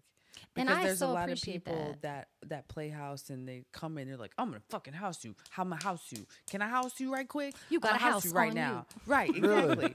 And then people are like, ew, I don't want that. So I don't do that. Uh-huh. I start sort of like A whisper in their hey, ear. Yeah, like, hey, I'm Shawnee. You want to walk with me over there? Let's hold hands and walk to this whatever musical journey. And next thing you know, Their pants are down. man. Oh. Right. I mean that or that, but but it's like it's not the only thing that I really want to do is that I have a conversation, a nonverbal conversation, like I said before, Right. with my songs to people. You don't have to speak the same language. We don't have to be of the same gender, socioeconomic, nothing. None of that bullshit matters. Right. Do we understand each other? Are we communicating? That's all I want. Do you get any? Do people come and just request shit? I can't see They how you can try. request a house song. To me, that doesn't add up. I can hip hop. I can understand because you can tell. Okay, there's this song, then there's that song, and there's Right. that song. Right. But to me, when I hear house, especially Chicago house, it's like one continuous song that just Right. goes up, down, left, right. Yeah. Here's the thing about requests is that We and stop that shit. we stop that shit. Yes. You just I say see no. somebody coming to the stage. She's truthfully. like, what do you need? on the mic. Yeah. Hell to the yes. Yeah. Yeah. Excuse me. What do you need? Because the thing that people don't understand is that none of us are jukeboxes. Right. No Yeah. DJ's a If you jukebox. want, I think. exactly. Yeah. Right. If you want to hear something that you are familiar with, go to your fucking car. Right. I've told somebody, not at a D.A.M.E show, because I think when Dila's on the mic, we're pretty protected in a lot of Yeah. ways. Yes. Like, Yeah. Stop it. What Right. do you need? Well, and it's not even about stop it. It's like you're so on the mic and amazing. Ain't nobody wants to even mess with that, you know? Thank you. Yeah. You're a seriously. buffer. seriously. But I will tell people, oh, I just played the remix, and I didn't. Right. You know, or I played that 10 minutes ago. or if someone is like, you know what, if you play Journey right now, it would go off. And then I sit there and tell them, you know what, you really need to be a DJ. You have an ear. That's and then right. they go away. That's right. I don't play. I mean, I may not play it, but Don't I ever just play like, Journey. Like yeah, the most hard. I don't even have it in my crates. So, The most. I do. I'm DJ Jonathan. DJ Jonathan. let me give you this phone number. Call DJ Jonathan. Just I feel like the most insulting thing I've ever said to someone is when they were like, can you just start playing like, and they were clapping when they were saying no. that. I mean, we're just waiting for you to like play some real house, no. Chicago house. I give them like 3 Mississippis and I stare at them. I've only done this once. Let out a good sigh and say, you should probably just enjoy the music. Yeah. And then That was so nice. Just walk back to my shit and just start playing. Or like if someone recently told me, we're ready to grind now. I'm like, well, go ahead. I'm like, please go ahead. That's really up to the Y'all dancers. draw hump That's not and me. we'll watch. Yeah, I'm like, that's not Right. me. Like, I don't. Yeah, go. Bye. Go. Are you for real? We're ready to grind now. Are we fucking 15? Yeah. And I'm laughing because I'm like, that's what's so weird. I'm like, that's about the dancers. That's not the DJs. Right. Like, I could look, watch me. I could grind to this right now. I'm Like, grinding right now. Yeah. We grinding right now. Right. Feedback. You Yeah. don't even see it. We grinding. Grinding. But do you guys like prepare together at all? No. No. My funnest thing is that she'll set me up, and it's almost like, what am I going to do? Yeah. You know what I mean? Like, Oh, but there's competition. well, No. it's not a competition because We it's not. understand each other's flow. Yeah. And so like if I'm about to end, I might do like some disco or like some lo-fi to lead into her set. And when she's about to end and I'm about to I might play she'll play house. some house. So Yeah. like we respect each other's It's sound that exciting. way. I think what it is it's exciting because I tend to, when you play a lot, sometimes it's easy to kind of play usual suspects sometimes. It's easy to kind of go certain directions when you're doing it a lot. And so what's fun is that I don't know what Shawnee's going to play. I don't know what she's going to play Right. either. So it's And kind I of don't know what neither one of them gonna play. right. We don't know. And so it's really fun. And so that's the fun part. It's like, oh, where am I going to go in my crate? Where am I going to go? So yeah, and I don't know till she's about to play her last song. I'm like, okay, this is where I'm going to go. Yeah. So that's what's fun about it. Do you share music though? Not really. Not even. No. No. Wow. I don't. I mean, there's times where she'll play something that I have, or I'll play something that she'll be like, "Why do you have that?" You know what I mean? And to say, Yeah, vice we're like, versa. yeah, But no, so- we don't like. It sounds like we're like mine, but we just we're busy women too. We got Right. So, yeah. No, I really like the setup. I mean, it works, and I'm just chilling, I know, but I mean, that's the thing. Okay, I have to tell the story. Oh my God. Here we go. No, I got to. Okay. I got to because we're not recording when I was talking about it earlier. I think if not, just hear it again. I think it's awesome. So Dealer right here has a method. There's a method to the dealer vibe is that she'll just shut down before anything starts. And like eyes are closed, sitting on the couch, just chilling, not talking to nobody, nothing. And then boom. It's tea time. I mean time tea, whatever. It's showtime, and Right. then she just blows the fuck up. Like it's nobody's business. Like, look, I'm here, I'm doing this. My name is Dealer. What's up? The silent warrior. What's up? The Right. silent warrior. And I maybe I get video at some point, but she came in, she slept in the before I turned the mics on, she was sleeping. And then we turned them on, she was like, yo, what's up? My name's Dealer. And you're gonna do the Pledge of Allegiance before we turn these mics off. Oh yeah, I we're swear gonna have to God. do that soon because, Yes, like please. I said, I got to cut out a little early. Oh. But like I said early on, that's just something that I learned from being a performer for a while now. That I would come in the club so explosive, and by the end of the night, I was burnt out. But if I come in the club and I'm chilling and I don't really have anything to do, it is very important to me that I conserve my energy so that I can deliver what I came to deliver. Right. And then still, afterwards be able to greet the people, because that, to me, is the most important thing. It's not about me being on stage and entertaining. It's about the way that I'm able to connect with the people. So if I'm so explosive on stage and then I just crash, I have no energy to network and build with people. That's and true. that would happen in my career very early on because I would come in so explosive. So what I've learned to do is just conserve my energy, do what I got to do, and then have enough energy afterwards to network with the people. So that's pretty much my thought process. You can feel it too, because people will be far away from, at first when the night starts out. Yeah. And, Right. And she brings them up. Yeah, brings them man. up, Yeah, Oh, yeah. man. Oh yeah, what you did at our feedback party, dope. Period. Yeah, it was That was, awesome. I mean, I just love people. I love community. My family is very much like a party every day. Oh yeah. Truthfully. The ones I have met and seen, yes. Right. Yes. And the thing is, that's just the Texas family. I'm talking Right. about my Oakland family. Like Right. we're like grandma house is right here. Then auntie house is, 5 doors to the left. And then my other auntie house is 5 doors to the right. love And it. then you go around the corner, there's another uncle's house. I love and it. so everybody's at grandma house every day. And, we're all adults now. One person would be like, hey, let's have a drink. Before you know it, 5 people got bottles. And, like we just having a party for no reason. And it's just a Wednesday. And it's just a Wednesday, right. So, I mean, that's very much how I grew up. It was just a lot of fun.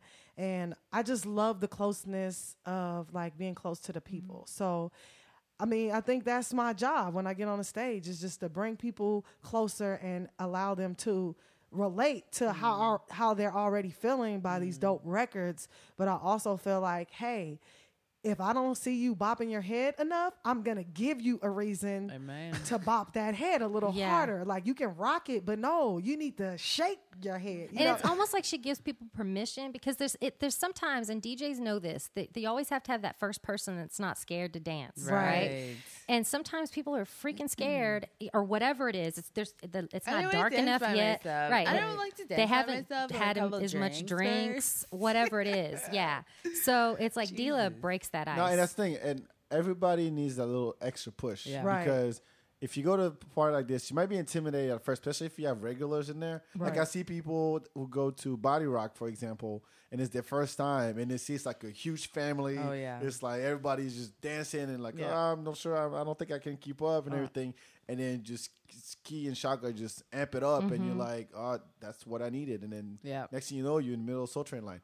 Yeah. Right. And I learned a lot, from Key and Shaka, watching them do Body Rock, Yeah. because I am a original Body Rocker. That's Woo, right. woo. What? Since Plush, day one, I was Yeah. there at Body Rock. And so with that being said, I just learned so much watching them on stage, watching them host. Like, they're phenomenal, and they do a lot of things Masters across of the board. ceremony. And they Yeah. are. They No, they definitely really are. They They really are. definitely are. So it's awesome to be a part of a family like Riders Against the Storm, because for this past year and a half, since we've all been like just glowing together, like I've been able to sit back and learn so much. And so Body Rock was a part of that. And I always felt like, going into Body Rock, if people don't have that homey kind of vibe, then the party is not going to be one that's talked about for a long time. Right. Yeah, And I exactly. want people, it doesn't matter what I'm hosting, to talk about the party. That's what I really care about. I don't care if people say, who's that girl? I care about the energy of the party, And so at the end of the night, if the energy of the party was there, then I feel like it was a great night, And that's something I definitely learned from watching them just kill Body Rock just every first Friday after fucking first Friday. And it's just like super dope. So Nice. You just had your graduation speech. yeah. Should've played on music. Because I've seen MCs where it's almost like they wait for the crowd to build. Right. Exactly. And you exactly. don't. No. You It- build the crowd. This is you what know? I had Riders Against the Storm on my show actually about a year ago, and one thing we talked about is that you got these MCs that get on the mic, put your hands up and make some noise, make some motherfucking noise. I'm like, no, I don't want to make some noise right now. Not if you're I really talking to don't. me like that. No, I don't. Why are you yelling? You ain't my dad. Right. You ain't my mom. Shut the fuck up and play something. Because I don't want to be a dick, but I'm here to have a good time. I'm here to party. And if you talk to me like I'm a little kid, I'm not gonna appreciate it. Right. You have to bring me in. You have to talk, not just because I've seen some kids seriously every minute and a half. It's make some motherfucking noise. You go to festivals, that's all you hear. Right. Make some motherfucking noise. I'm like, nah. That's not Yeah. hosting. I'll let I'm gonna you go get a know. drink. I'm Yeah. good. Right. That's I'm not good. hosting. I'm a grown ass man, dog. Yeah, right. And to me, as a host, that's very irritating. Yeah. And that's something that I saw about Austin very quick. You know, that would make me super upset about the hip hop scene that it did have at the time. Was that no diss to nobody, but the hosts were whack. That's true. I mean, I'm just keeping it real. So anybody can feel how they want to feel about it. I just didn't feel, and what I mean by whack was not that they weren't doing their best, but their ability to enroll the crowd, keep the crowd in Right. between acts was like little to none. So it was like, well, why the hell are you hosting? Well, it's almost like you need to be able to tell that these people like the audience, Right. You know what Yeah. I mean? They like that you're there, you Right. know? And it seems like people, kind of like what you were saying early on, they want to be on the mic, but you're very intimidated, and you can see it. I can see it from the way that you're connecting with me if you really believe what you're saying or not. And so Right. can the people, you know? So when you're like, make some noise, you're not even giving me a reason to make Why? noise. Why Yeah, make some like, noise? Right. So that's something that I saw coming here, and I just wanted to contribute to the culture and help people to see coming from the Bay Area. We have this Tuesday, What It Do's, and this host, he gets on my fucking nerves, right? But he is a great host. You know what I mean? So he probably wouldn't even believe I will be shouting him out right now. But his name is Igor Beats. And something that he does that's really phenomenal, he has this saying where he's like, what it do? You know what I mean? And then the crowd repeats it back to him. And so he'll get up there after each performance, let me get a what it do on 3. 1, 2, 3. Everybody's like, what it do? I like And that. that's how Yeah. he brought, and so I watched him do that as well. Yeah. And so he is like one of the main premier hosts in the Bay Area for the open mics. And I got to see how he related, how his saying, what it do. People came Tuesdays just to say what what it it do, do. you know? And so with that being said, I think that the host, if you're going to host, like you hold the energy. You hold the energy in the room. You know, you hold space. So it's very important that people feel that shit, man. Let me ask you this though, and I kind of, in a way, I kind of hate to get into this, but oh well. The DJing and the hosting is pretty much a boys' club. Yeah. But in Austin, Right. and I like, and don't get me wrong, I love the fact that you got people like you, like Jessica, Blendy, you know, I Want to Be Her, K. Cali, all of them, Kelly, yeah. Right. really killing it. But do you feel like Austin doesn't like female DJs or MCs are not represented in Austin? I think compared they're to other getting cities? representing more and more. I mean, I remember when I knew how many female DJs there were in town. It felt like I did, and now I can't keep up, and that's awesome, you know? Yeah. And it seems like there's more female MCs I'm hearing about. I mean, I still Right. think there's a lot more growth that can happen, but I Right. feel like women are claiming it. Right. Yeah. I do. I feel like there's women out there claiming it. Do you have you had to deal with that? With Just being a female DJ or being a female MC, whether it's disrespect or treated differently, however you want to my interpret that. well, my thing is what is in betwixt my legs has nothing to do with my ability on the tables. Right. True. And sometimes So- it takes a minute for people to catch up. Yeah, that's Yeah. that's what Yeah. I meant. Yeah. I mean, it's the story is in the blends. The story is in the song selection. Yeah. So you could think whatever the fuck you want to think, and you have the right to think whatever the fuck you want to think. Mm-hmm. But when I come with this blend and it Right. smacks all of your face, Yep. and you're like, I don't understand what just happened to me. Right. With love though, like Yeah. I'm not like against male DJs. I'm not really against Of course not. anybody, but I feel like they're for Just years. for people learning something. I sure am.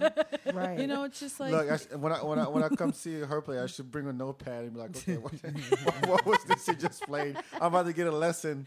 Right. that's why we started D.A.M.E. actually, and truthfully, she and I have over 30 years experience DJing, and we've always been around our DJ brothers, and we've always been, just hanging out, talking shit about music and getting all nerdy and hyped up about music. And both of us have always been like, well, like if you need somebody to open, or like if there's a slot, like we'll do it. And they've always been like, no, we're good, we got this. And I hope it's okay that I'm speaking for you, but it's like I got to the point where I was like, instead of being like, what the fuck? Yeah. We're just going to start D.A.M.E. Right. Start your own thing. Yeah, I mean, I think for me, when I first started playing out more professionally, I definitely felt like this weird vibe where people thought they were trying to get a hot DJ. Because it's like South by Southwest will come and models will get paid to pretend to DJ. Like there's that thing. Look, and Paris Hilton is a DJ. Right. Yeah. I don't even want to talk about that shit. So that kind of stuff, I would feel that, and it would make my belly hurt, And so, but at the same time, playing records is my favorite thing. So it's just like force field. I'm play records, and then they just have to deal with that reality. That's Right. And then people caught up. So I just had to kind of get over whatever feelings I was feeling from around before I started, and just start and do it. You know? Right. Well, for me, I can feel the intimidation at times, but it's never discouraging for me. It just made me go harder and connect and just connect with those who are with it, and whoever isn't, bless you. Yeah. And I'm going to keep it pushing. Do you think that as we like to say in Texas, bless their heart. Yeah, bless their heart, sugar. Ain't nobody tripping on you. But how is it back home though? Is there like a strong? Ooh. Is it tough? In Oakland, non-existence. Okay, have you heard Bay Area music? You hear me stuttering right now. It's like, bitch. So when I come out and I'm not choosing to be a bitch, then definitely that was the whole big thing for me, was that I was choosing not to represent myself in a way that was mainstream promoted. And so in the Bay Area, speaking about conscious things, when there's like murder happening all around, for some people seemed unrealistic, so it did make it a little harder in the Bay Area to speak about positive things and uplifting things and be a positive force where there's pimping and hoeing all around me. I mean, let's just keep it 100. Has it come a long way, like as of right now? I mean, it definitely has come a long way. I'm definitely very well connected and respected there.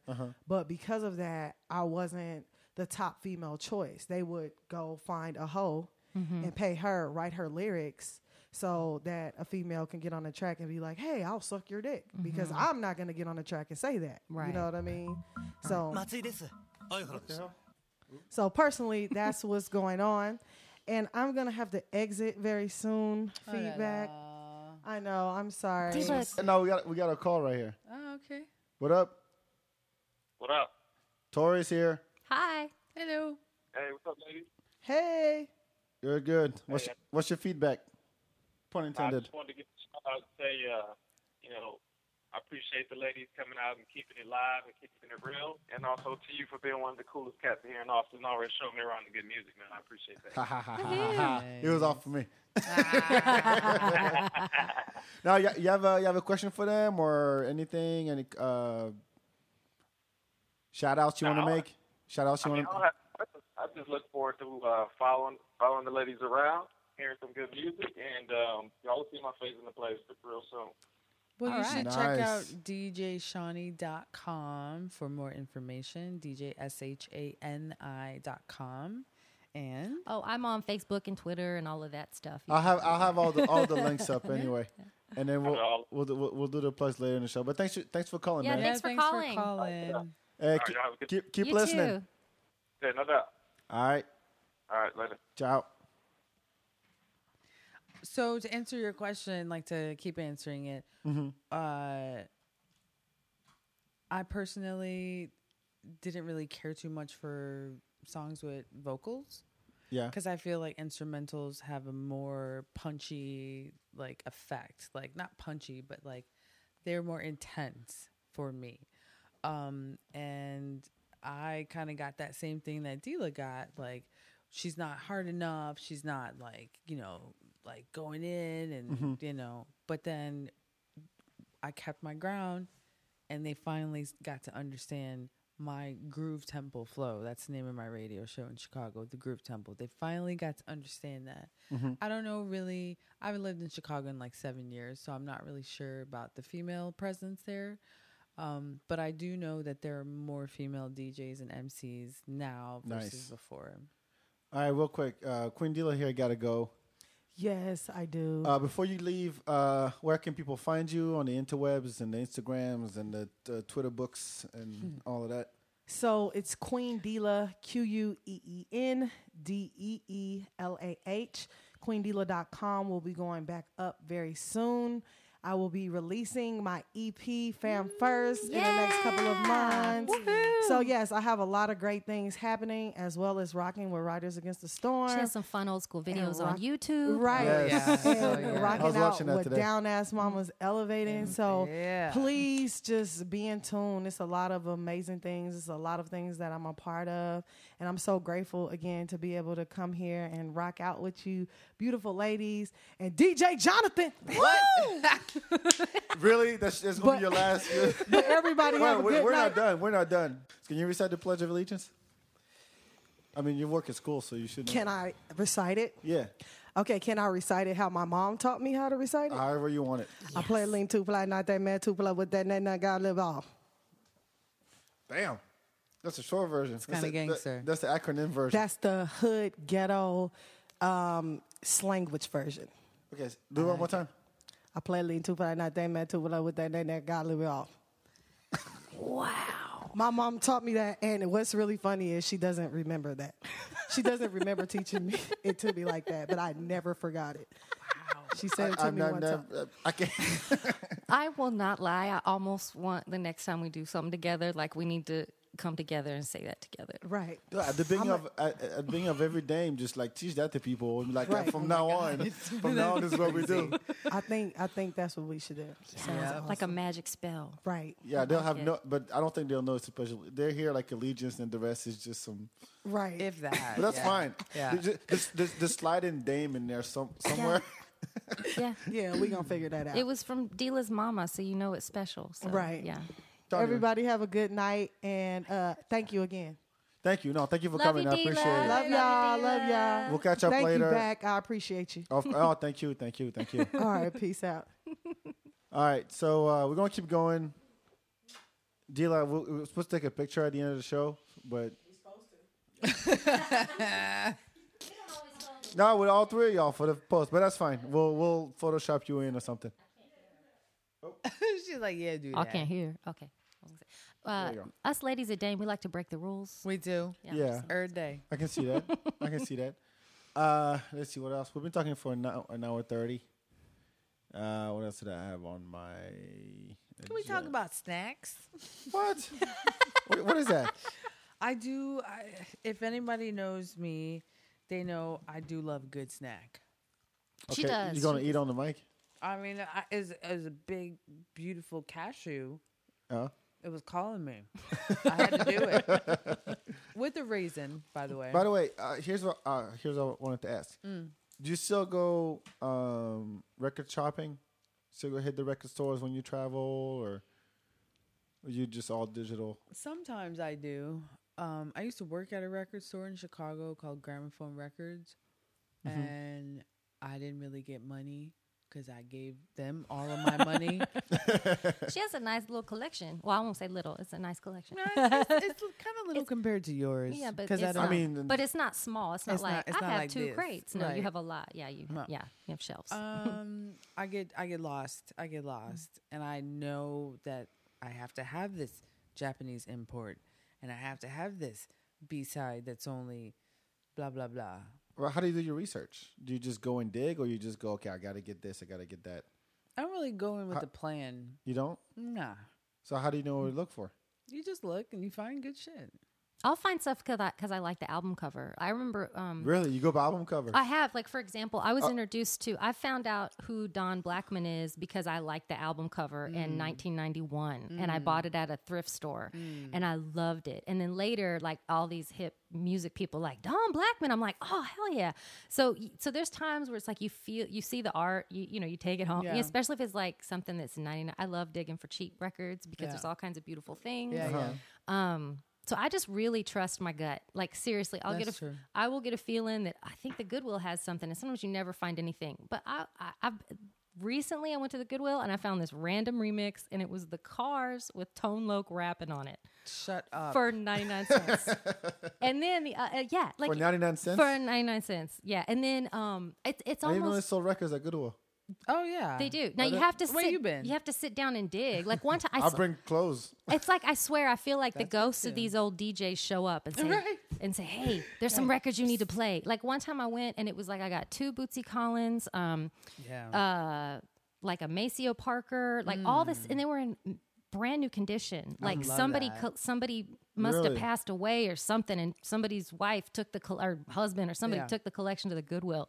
Yeah. I mean, it's random, but so for me, it's like sometimes I'll hear something. Like one of the most recent records I bought was Abeyi. Like so good. Oh yeah. So there's things I hear that trigger me, and I definitely will go out and buy it. But a lot of times it's intuitive. It's like I feel it and I want to try it. Shopping for records, I kind of just dig until I find something, and then I kind of look to the producer, or if I really like the bass line, I'll try to find stuff with that particular bassist or I'll do that with old soul records sometimes. Blah, blah, blah. But I totally agree with you. It's also about the feeling. If I see a really kick-ass cover, you best believe I'm gonna listen to You that realize shit. that kids don't know what covers are anymore. No, Well, I mean, the artwork. Y'all need to Google what record covers are. Cheerins. We have a question in the chat, but I want her to call in. Oh, she's driving. She can't call. Damn it. Okay, well, I'll just say the question. Okay. What was the best and most memorable performance you went to or gave? Most memorable. I know it's a tough question. Okay, well, 2 things popped in my head, and I guess right now they're the most memorable, but I might change my mind later. One is I got to DJ my husband's family reunion when I first started. It was one of my first paid gigs, and so it was really great for me and an awesome, loving experience on a lot of levels because I'm a white girl and I was DJing for this tight, wonderful black family, and so it was it was intimidating as the daughter-in-law, and then the whole like racial thing, whatever, like. But it was such a special experience for me. It was so fun. So that was something that stood out. Were you nervous? No, I wasn't. My mother-in-law is the one that hired me. So I was nervous in that I was brand new. Like I hadn't gotten many paid gigs yet. So I was nervous that, whoa, I'm getting some money, you know, but she believed in me and you know what I mean? Like I felt like I was around love, you know, of course there was a lot of family I hadn't met. So I was sort of nervous as as family, you know? Right. But it was great. That was one of my most memorable times playing. And then I guess a memorable show that's popping out to me is I saw X-Clan for free at the UT Tower in the 90s. And it was just so awesome to see X-Clan underneath the tower where it says, "Know the truth and the truth shall set you free." So those 2 things popped in my head. So yeah, but there's a lot others. What about you? You have one? My most favorite thing to do in Chicago is to go to the Silver Room Block Party. I've played it 4 or 5, maybe 6 times.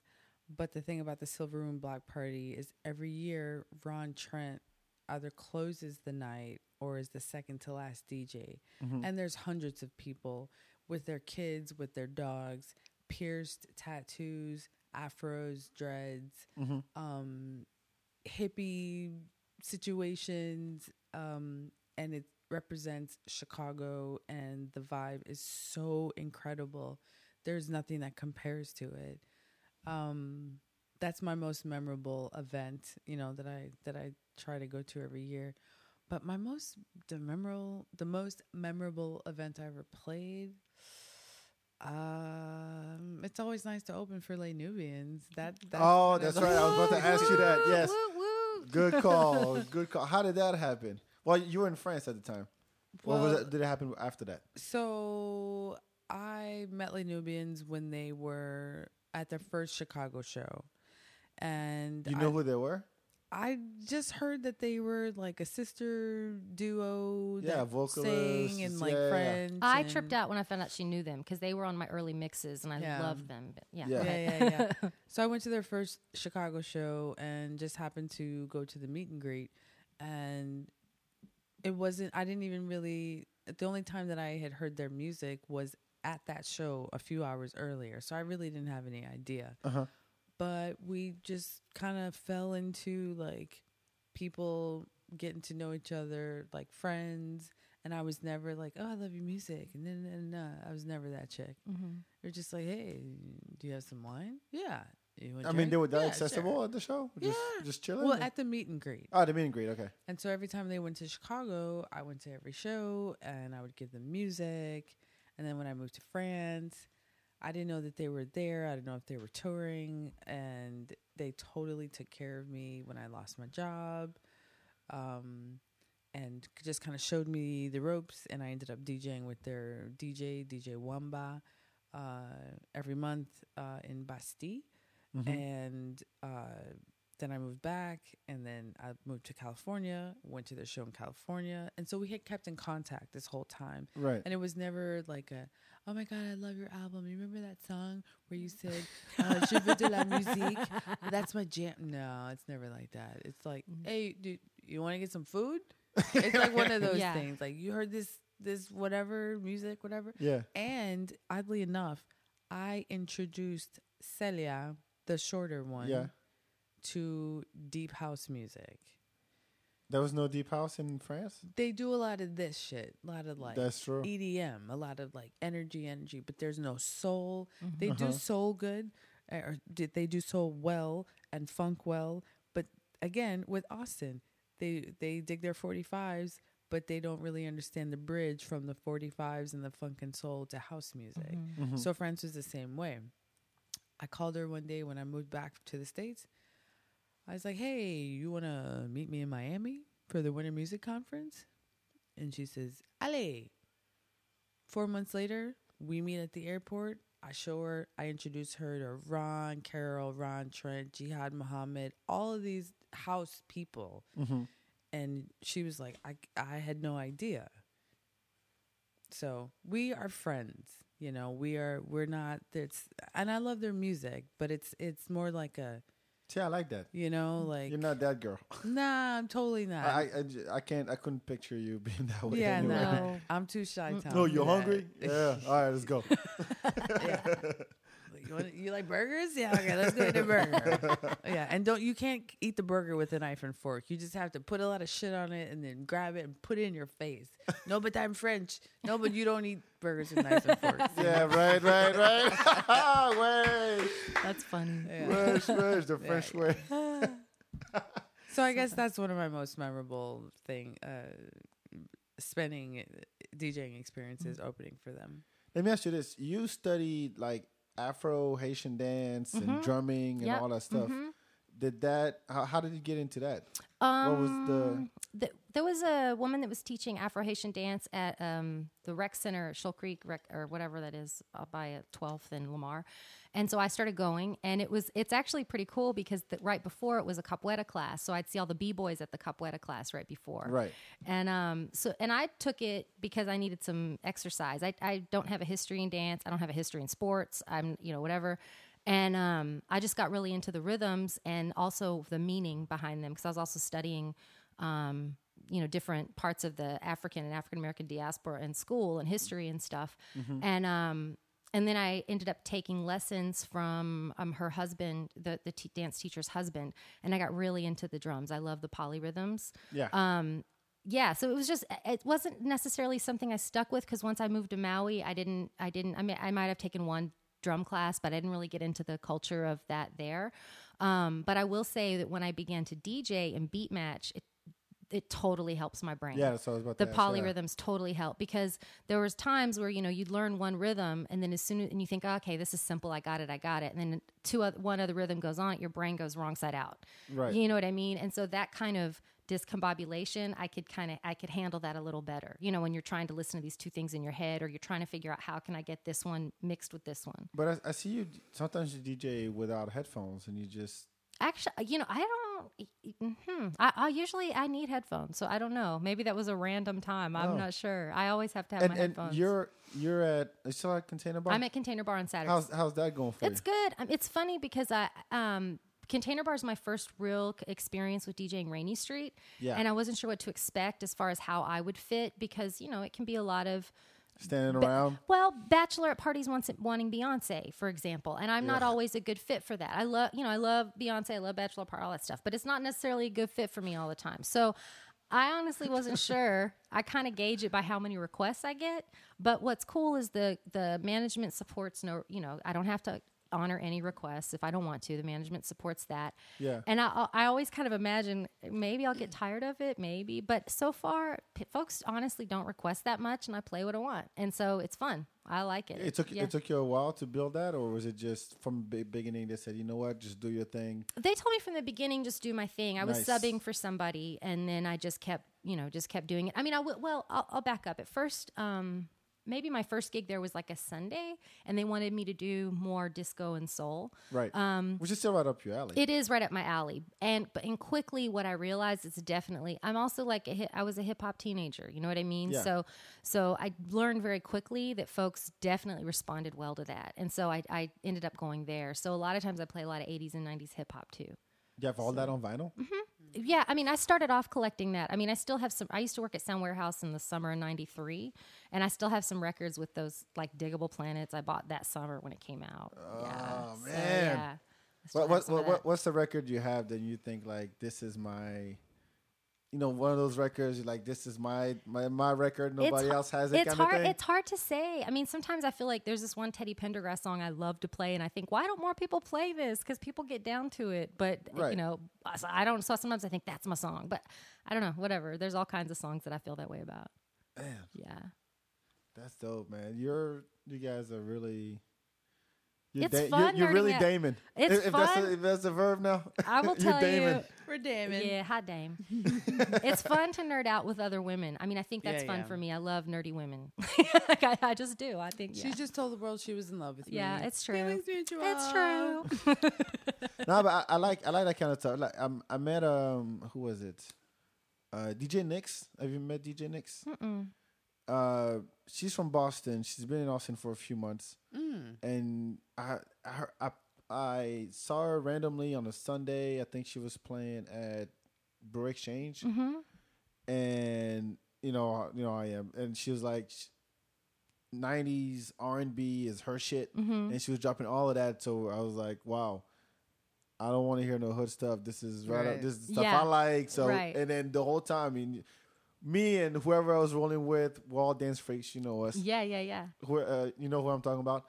And we just took over the whole spot because she kept going back to back, more. Yeah. Or you're like, I forgot about that song. Oh, shit, I forgot about that one. See, women are claiming it. No, women seriously. Are claiming and every time I see her, I give her props because like she loves to put that kind of stuff. And sometimes it's tough when you play in certain spots in Austin. Yeah, they're like, well, you have to go with the crowd, but you got to be able to do your thing. I'll tell you this: I honestly think when people see my crates of records, I can sit there and tell them, look, this is what I have. Yeah, exactly. And sometimes I think if they saw me with the computer, they'd think, why can't you just Google it? Then? Just spell for YouTube. So I won't lie. I do think sometimes it sort of halts some of the requests because they have to believe me. That's really right. Yeah, that's what I'm doing. How do you pick them? Do you just go randomly, or? Well, when I pack my crates, I kind of pack them in orders of beats per minute, like slow to fast, mainly, and I just figured out when I get there. So that's how I organize. I organize it that way, so I know how to find what I need. Yeah, and then I show up, and I might have an idea like. I was really feeling like sometimes if I'm feeling something emotional, I might play one song that like just means something to me at the beginning. Sade. Yeah, something or like a Ray Charles that people aren't going to be like getting down to, but I'm just feeling some old Ray Charles or whatever. But I just kind of feel it out, Sometimes also too, if I'm there and the house music's, they already have like the music in the house playing. Yeah. If there's a mood set, I might play off that mood, but then sometimes I'm like, F that mood, I'm going to do something else. So I used to make a list of every single thing I was going to play. And I would play it in that order, never fail, like looking at my paper because I already practiced how the beats were going to match. But I quit doing that a long time ago. So. You too? Did you do that too? So I started, I was kind of freaked out about messing up. And I would only pick like the first 3 records. And then I would just be like, I'll figure it out after that. Yeah. And then I was like, I just need the first 2. And then I was like, I just need the first one. Now I'm like, I don't even know. Yeah. Like I know that there are certain tracks that I know have a certain energy that I want to express or release at certain points in the night. But the trick for me is to create the building blocks to get to that point. Yeah. And then the building blocks to get to that next point. So I just kind of have a big like range, but still very African, still very rhythmic, still very, you know, and I just kind of, you got to make it work. And that also has to do a lot with like, if you can beat match, like if you can't beat match, I mean, it takes practice, and you have to be patient with yourself. But if you can beat match, you can mix anything, anything. It does not matter. Yeah, I have my girls. I had a 45 of "Burning Up," right, by Madonna, which is like 148. We slowed it down so it was screwed out. I taught me and my girls at rock camp, and when I had them beat match it with Aaliyah. Yeah, you did. It was so awesome. It was so awesome. Nice. It was. I'm like, it's all about math, kids. We're gonna do the math. What happens if we slow Madonna? 3, 4. What's the beats per minute, kids? Right. Can you count to 4? Can you count? Yeah. Then you can DJ. You know, I will say this. Don't say it's that easy because It totally is, in my opinion. It totally is. I think for me, I think it takes more than that. I think so. I feel that technique and sound selection are the 2 things that are essential for good DJs. Yes. And if you have the amazing sound, the amazing songs, you really need to know how to put them together in a very smooth way. But I've heard some DJs who can have great selection. Actually, here, case in point, Talib Kweli. Talib Kweli came and played at Holy Mountain. Great selection. The man knows his music, but couldn't mix for shit.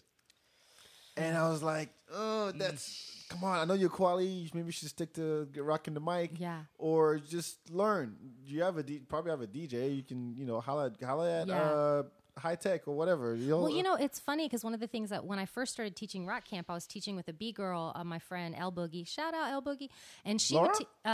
Laura, who's in Santa Ana, and she would teach the girls scratching, and because I don't do a lot of, I'm not a turntablist, I don't do a lot of scratching. I will if I'm dropping something in, but it's not aesthetically what I'm into. Right. And so she would teach the girls scratching, and I was going to teach the girls beat matching. And before we ever taught the girls, the whole thing I kept thinking is everybody's going to want to know how to scratch. Yeah. Nobody's going to want to know how to beat match. Yeah. And the reason, and I explained it to the girls, I'm like, when it's good beat matching, you don't notice it. You only notice it when it's bad. You only notice it when it's bad. So I'm going to do some things for you, and you may not notice.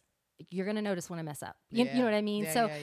But what was interesting is what was cool about having El Boogie do that with me was she was having them dance while I'm playing, so then they could see how beat matching is important. Because at first, you're right. You only notice it when it's bad, usually. Yeah. So yeah. You're right. All right, we're gonna wrap things up. We're almost at 2 hours. Where can people find you? Actually, no. Before we do that, Okay. Any shout outs you want to make? I feel like we've shouted. Okay, I'm gonna shout out Tiger Lou from Afro Freak. Yeah. Yes. Yeah, hubby. Woo-hoo. Yeah. And all the people I previously shouted out. Key, Shaka, Chorizo. All my kids Chicken at school, George. all my kids, all my little children. Your children. You want to talk about that a little bit? Like how you involved with that? Yeah, I have been. I work at the ACC Eastview campus. I've been doing this for probably 11 years. I'm in charge of the evening childcare program. So it's I supervise college kids. We do childcare while mostly single moms go to school at night. I love it. And it's great. It's a good part-time, good job. I can pay my mortgage and I can still do all kinds of creative stuff. And it's 2 worlds. I get to balance 2 worlds I love to live in. So nice. It's cool. Yeah. Nice. Am I supposed to talk about my employment now? No, Oh, you're just just shout outs. Shout Okay, outs. okay. Because I got a bunch of jobs right now. Oh, really? Yeah, I have 4, including DJing. Yeah. And some are financial, some are with AISD. I teach and all that Sure. great stuff. Shout outs. Anyway.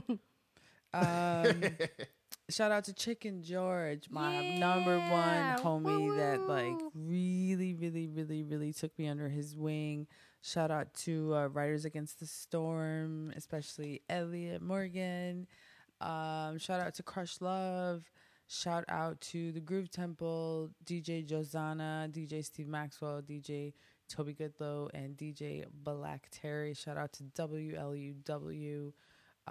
Shout out to anyone that has ever heard me play. Shout out to Late Nubians. Yeah. Shout out to if they get to hear this, maybe I'll get Right. some. I'll send it to them. I'll get up there in the charts. Yeah. Shout out to Gino Young, Marie Martin. I should have Greg brought Humphreys. a list. I like.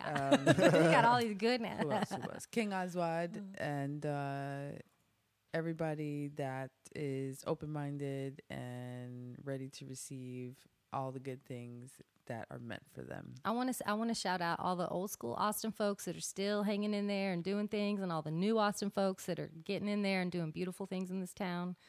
Yeah, that, you know, even if you don't think nobody's noticing, it makes a difference. So thank you.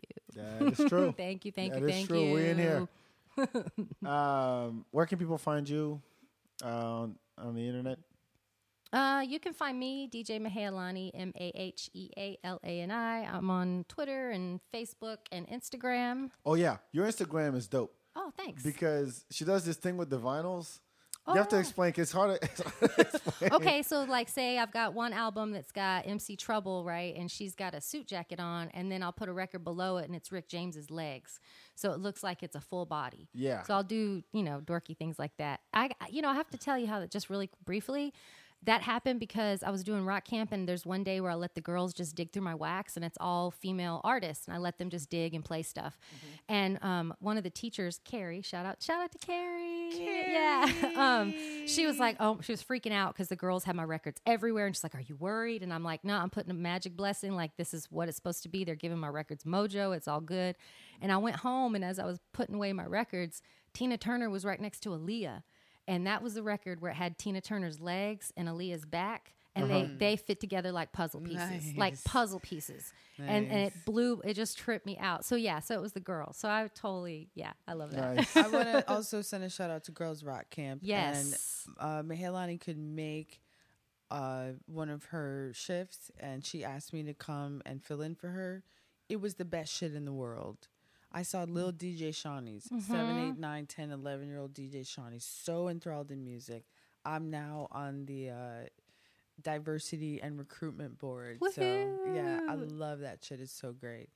DJShawnee.com Yeah. is where you can reach me. I'm on iTunes, Podomatic, SoundCloud, Mixcloud. I got Instagrams and Twitter links and Facebook pages and all of that. SHANI.com, DJShawnee.com. I'll have all the links. Thank you, Thank you, Bach. Thank you. Thanks, listeners. We're not done. Okay, never mind. Non, mais on peut te dire merci. Oui, toujours, oui, hein. non, d'accord, j'ai compris. Ok. Merci beaucoup. Merci à vous. T'inquiète. Dila's not here. We can speak French now. I know. All right, let's see what's happening this weekend. By the way, do you have any D.A.M.E planned? I have soon? actually. Or is that coming up? Well, or we anything? will have something soon coming up. It's in the works. So, look out for it. Yeah. Yeah. Oh, well, actually, where are you playing on I'm a regular? I do a party with Midwest Sessions. Yes. And it's a collective of Midwest DJs from Chicago, West Chicago, which is a different city, Madison, and we're doing one on the 22nd. And I believe, April? Yeah, April 22nd. Okay. It's 1 week before my birthday, And a day bitches. after my birthday. Surely is. We're Tauruses. Totally Pow. How? And I'm going to be in Houston, May 22nd, and maybe somewhere in the Bay Area, sometime June, July. Where's the Midwest session happening? At Plush. Plush. Okay, At cool. Plush. And I'm at Container Bar on Saturdays. I will be doing a show at Sahara with Cilantro Boombox, a really big show at Sahara Lounge with them. and I'm going to be playing with Hard Proof like in May, like the 14th Hard too. Proof is dope. I like Yeah, Hard Proof, I love playing with live bands. It's a lot of fun. So yeah, I've got those coming up too. Sweet, and I have all the links to that too. Oh yeah, wait, and this Friday, I'll be at Cheer Up. I forgot about that. Yeah, this Friday I'll be at Cheer Up Charlie's for the Sleater Kinney The Satisfaction After Party. Yeah, it's not just me. So look up Cheer Up Charlie's. It's Karaoke Underground and some other bands and stuff. So yeah, it'll be fun. Sweet. So all right, go make sure you go check them out and bring your dancing shoes and be ready to get on a journey. Yes. Come play with us. All right, let's see what's happening this weekend. Thursday is live and direct at Holy Mountain with 8 o'clock with Subculture Patriots, Leisure Lani, Quinn Dila. Oh, yeah. Actually, will be there. David Shaw, and a bunch of other people. So make sure you go and support that. If you've never seen, if you want to see Queen Dila on the mic do her thing, go check it out. Seriously, it's dope. Yeah. SKP, always dope to see him. So that's Thursday at Holy Mountain, 8 o'clock. Friday, Saturday, and Sunday is the Reggae Festival, of course, this weekend. Auditorium Shore starts at 4 o'clock. Yellow Man, Lee Scratch Perry. That's what I'm talking about. New Lee Kingston, Scratch the Slackers. Perry. Oh, yeah. Oh, yeah. So it's $40 for 3 days or $15 for 1 day. I remember when all you have to do is bring a can of food. That's all it was. Bring a can of food. I remember that. So it's benefiting the Capital Area Food Bank. So you can still, pay for your ticket. You can still bring cans of food, support the cause. Be kind to your DJs out there, y'all. Be patient with your You don't always need to be requesting and stuff, y'all. I think they're going to be a little too slow motion to even put it all together. Yeah, I think so too. I think so too. Those are always fun. They have a main stage and another dub stage. I remember when I went a few years ago, there was a dude that was playing dancehall out of his truck. Like, not like a pickup truck, like an actual...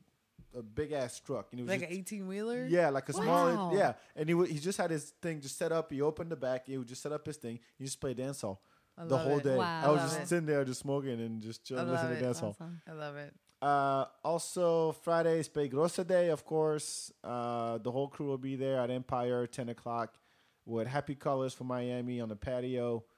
That's $7 pre-sale, $10 a day of, 21 plus, of course. Peligrosa. Saturday, go see Mahailani, of course.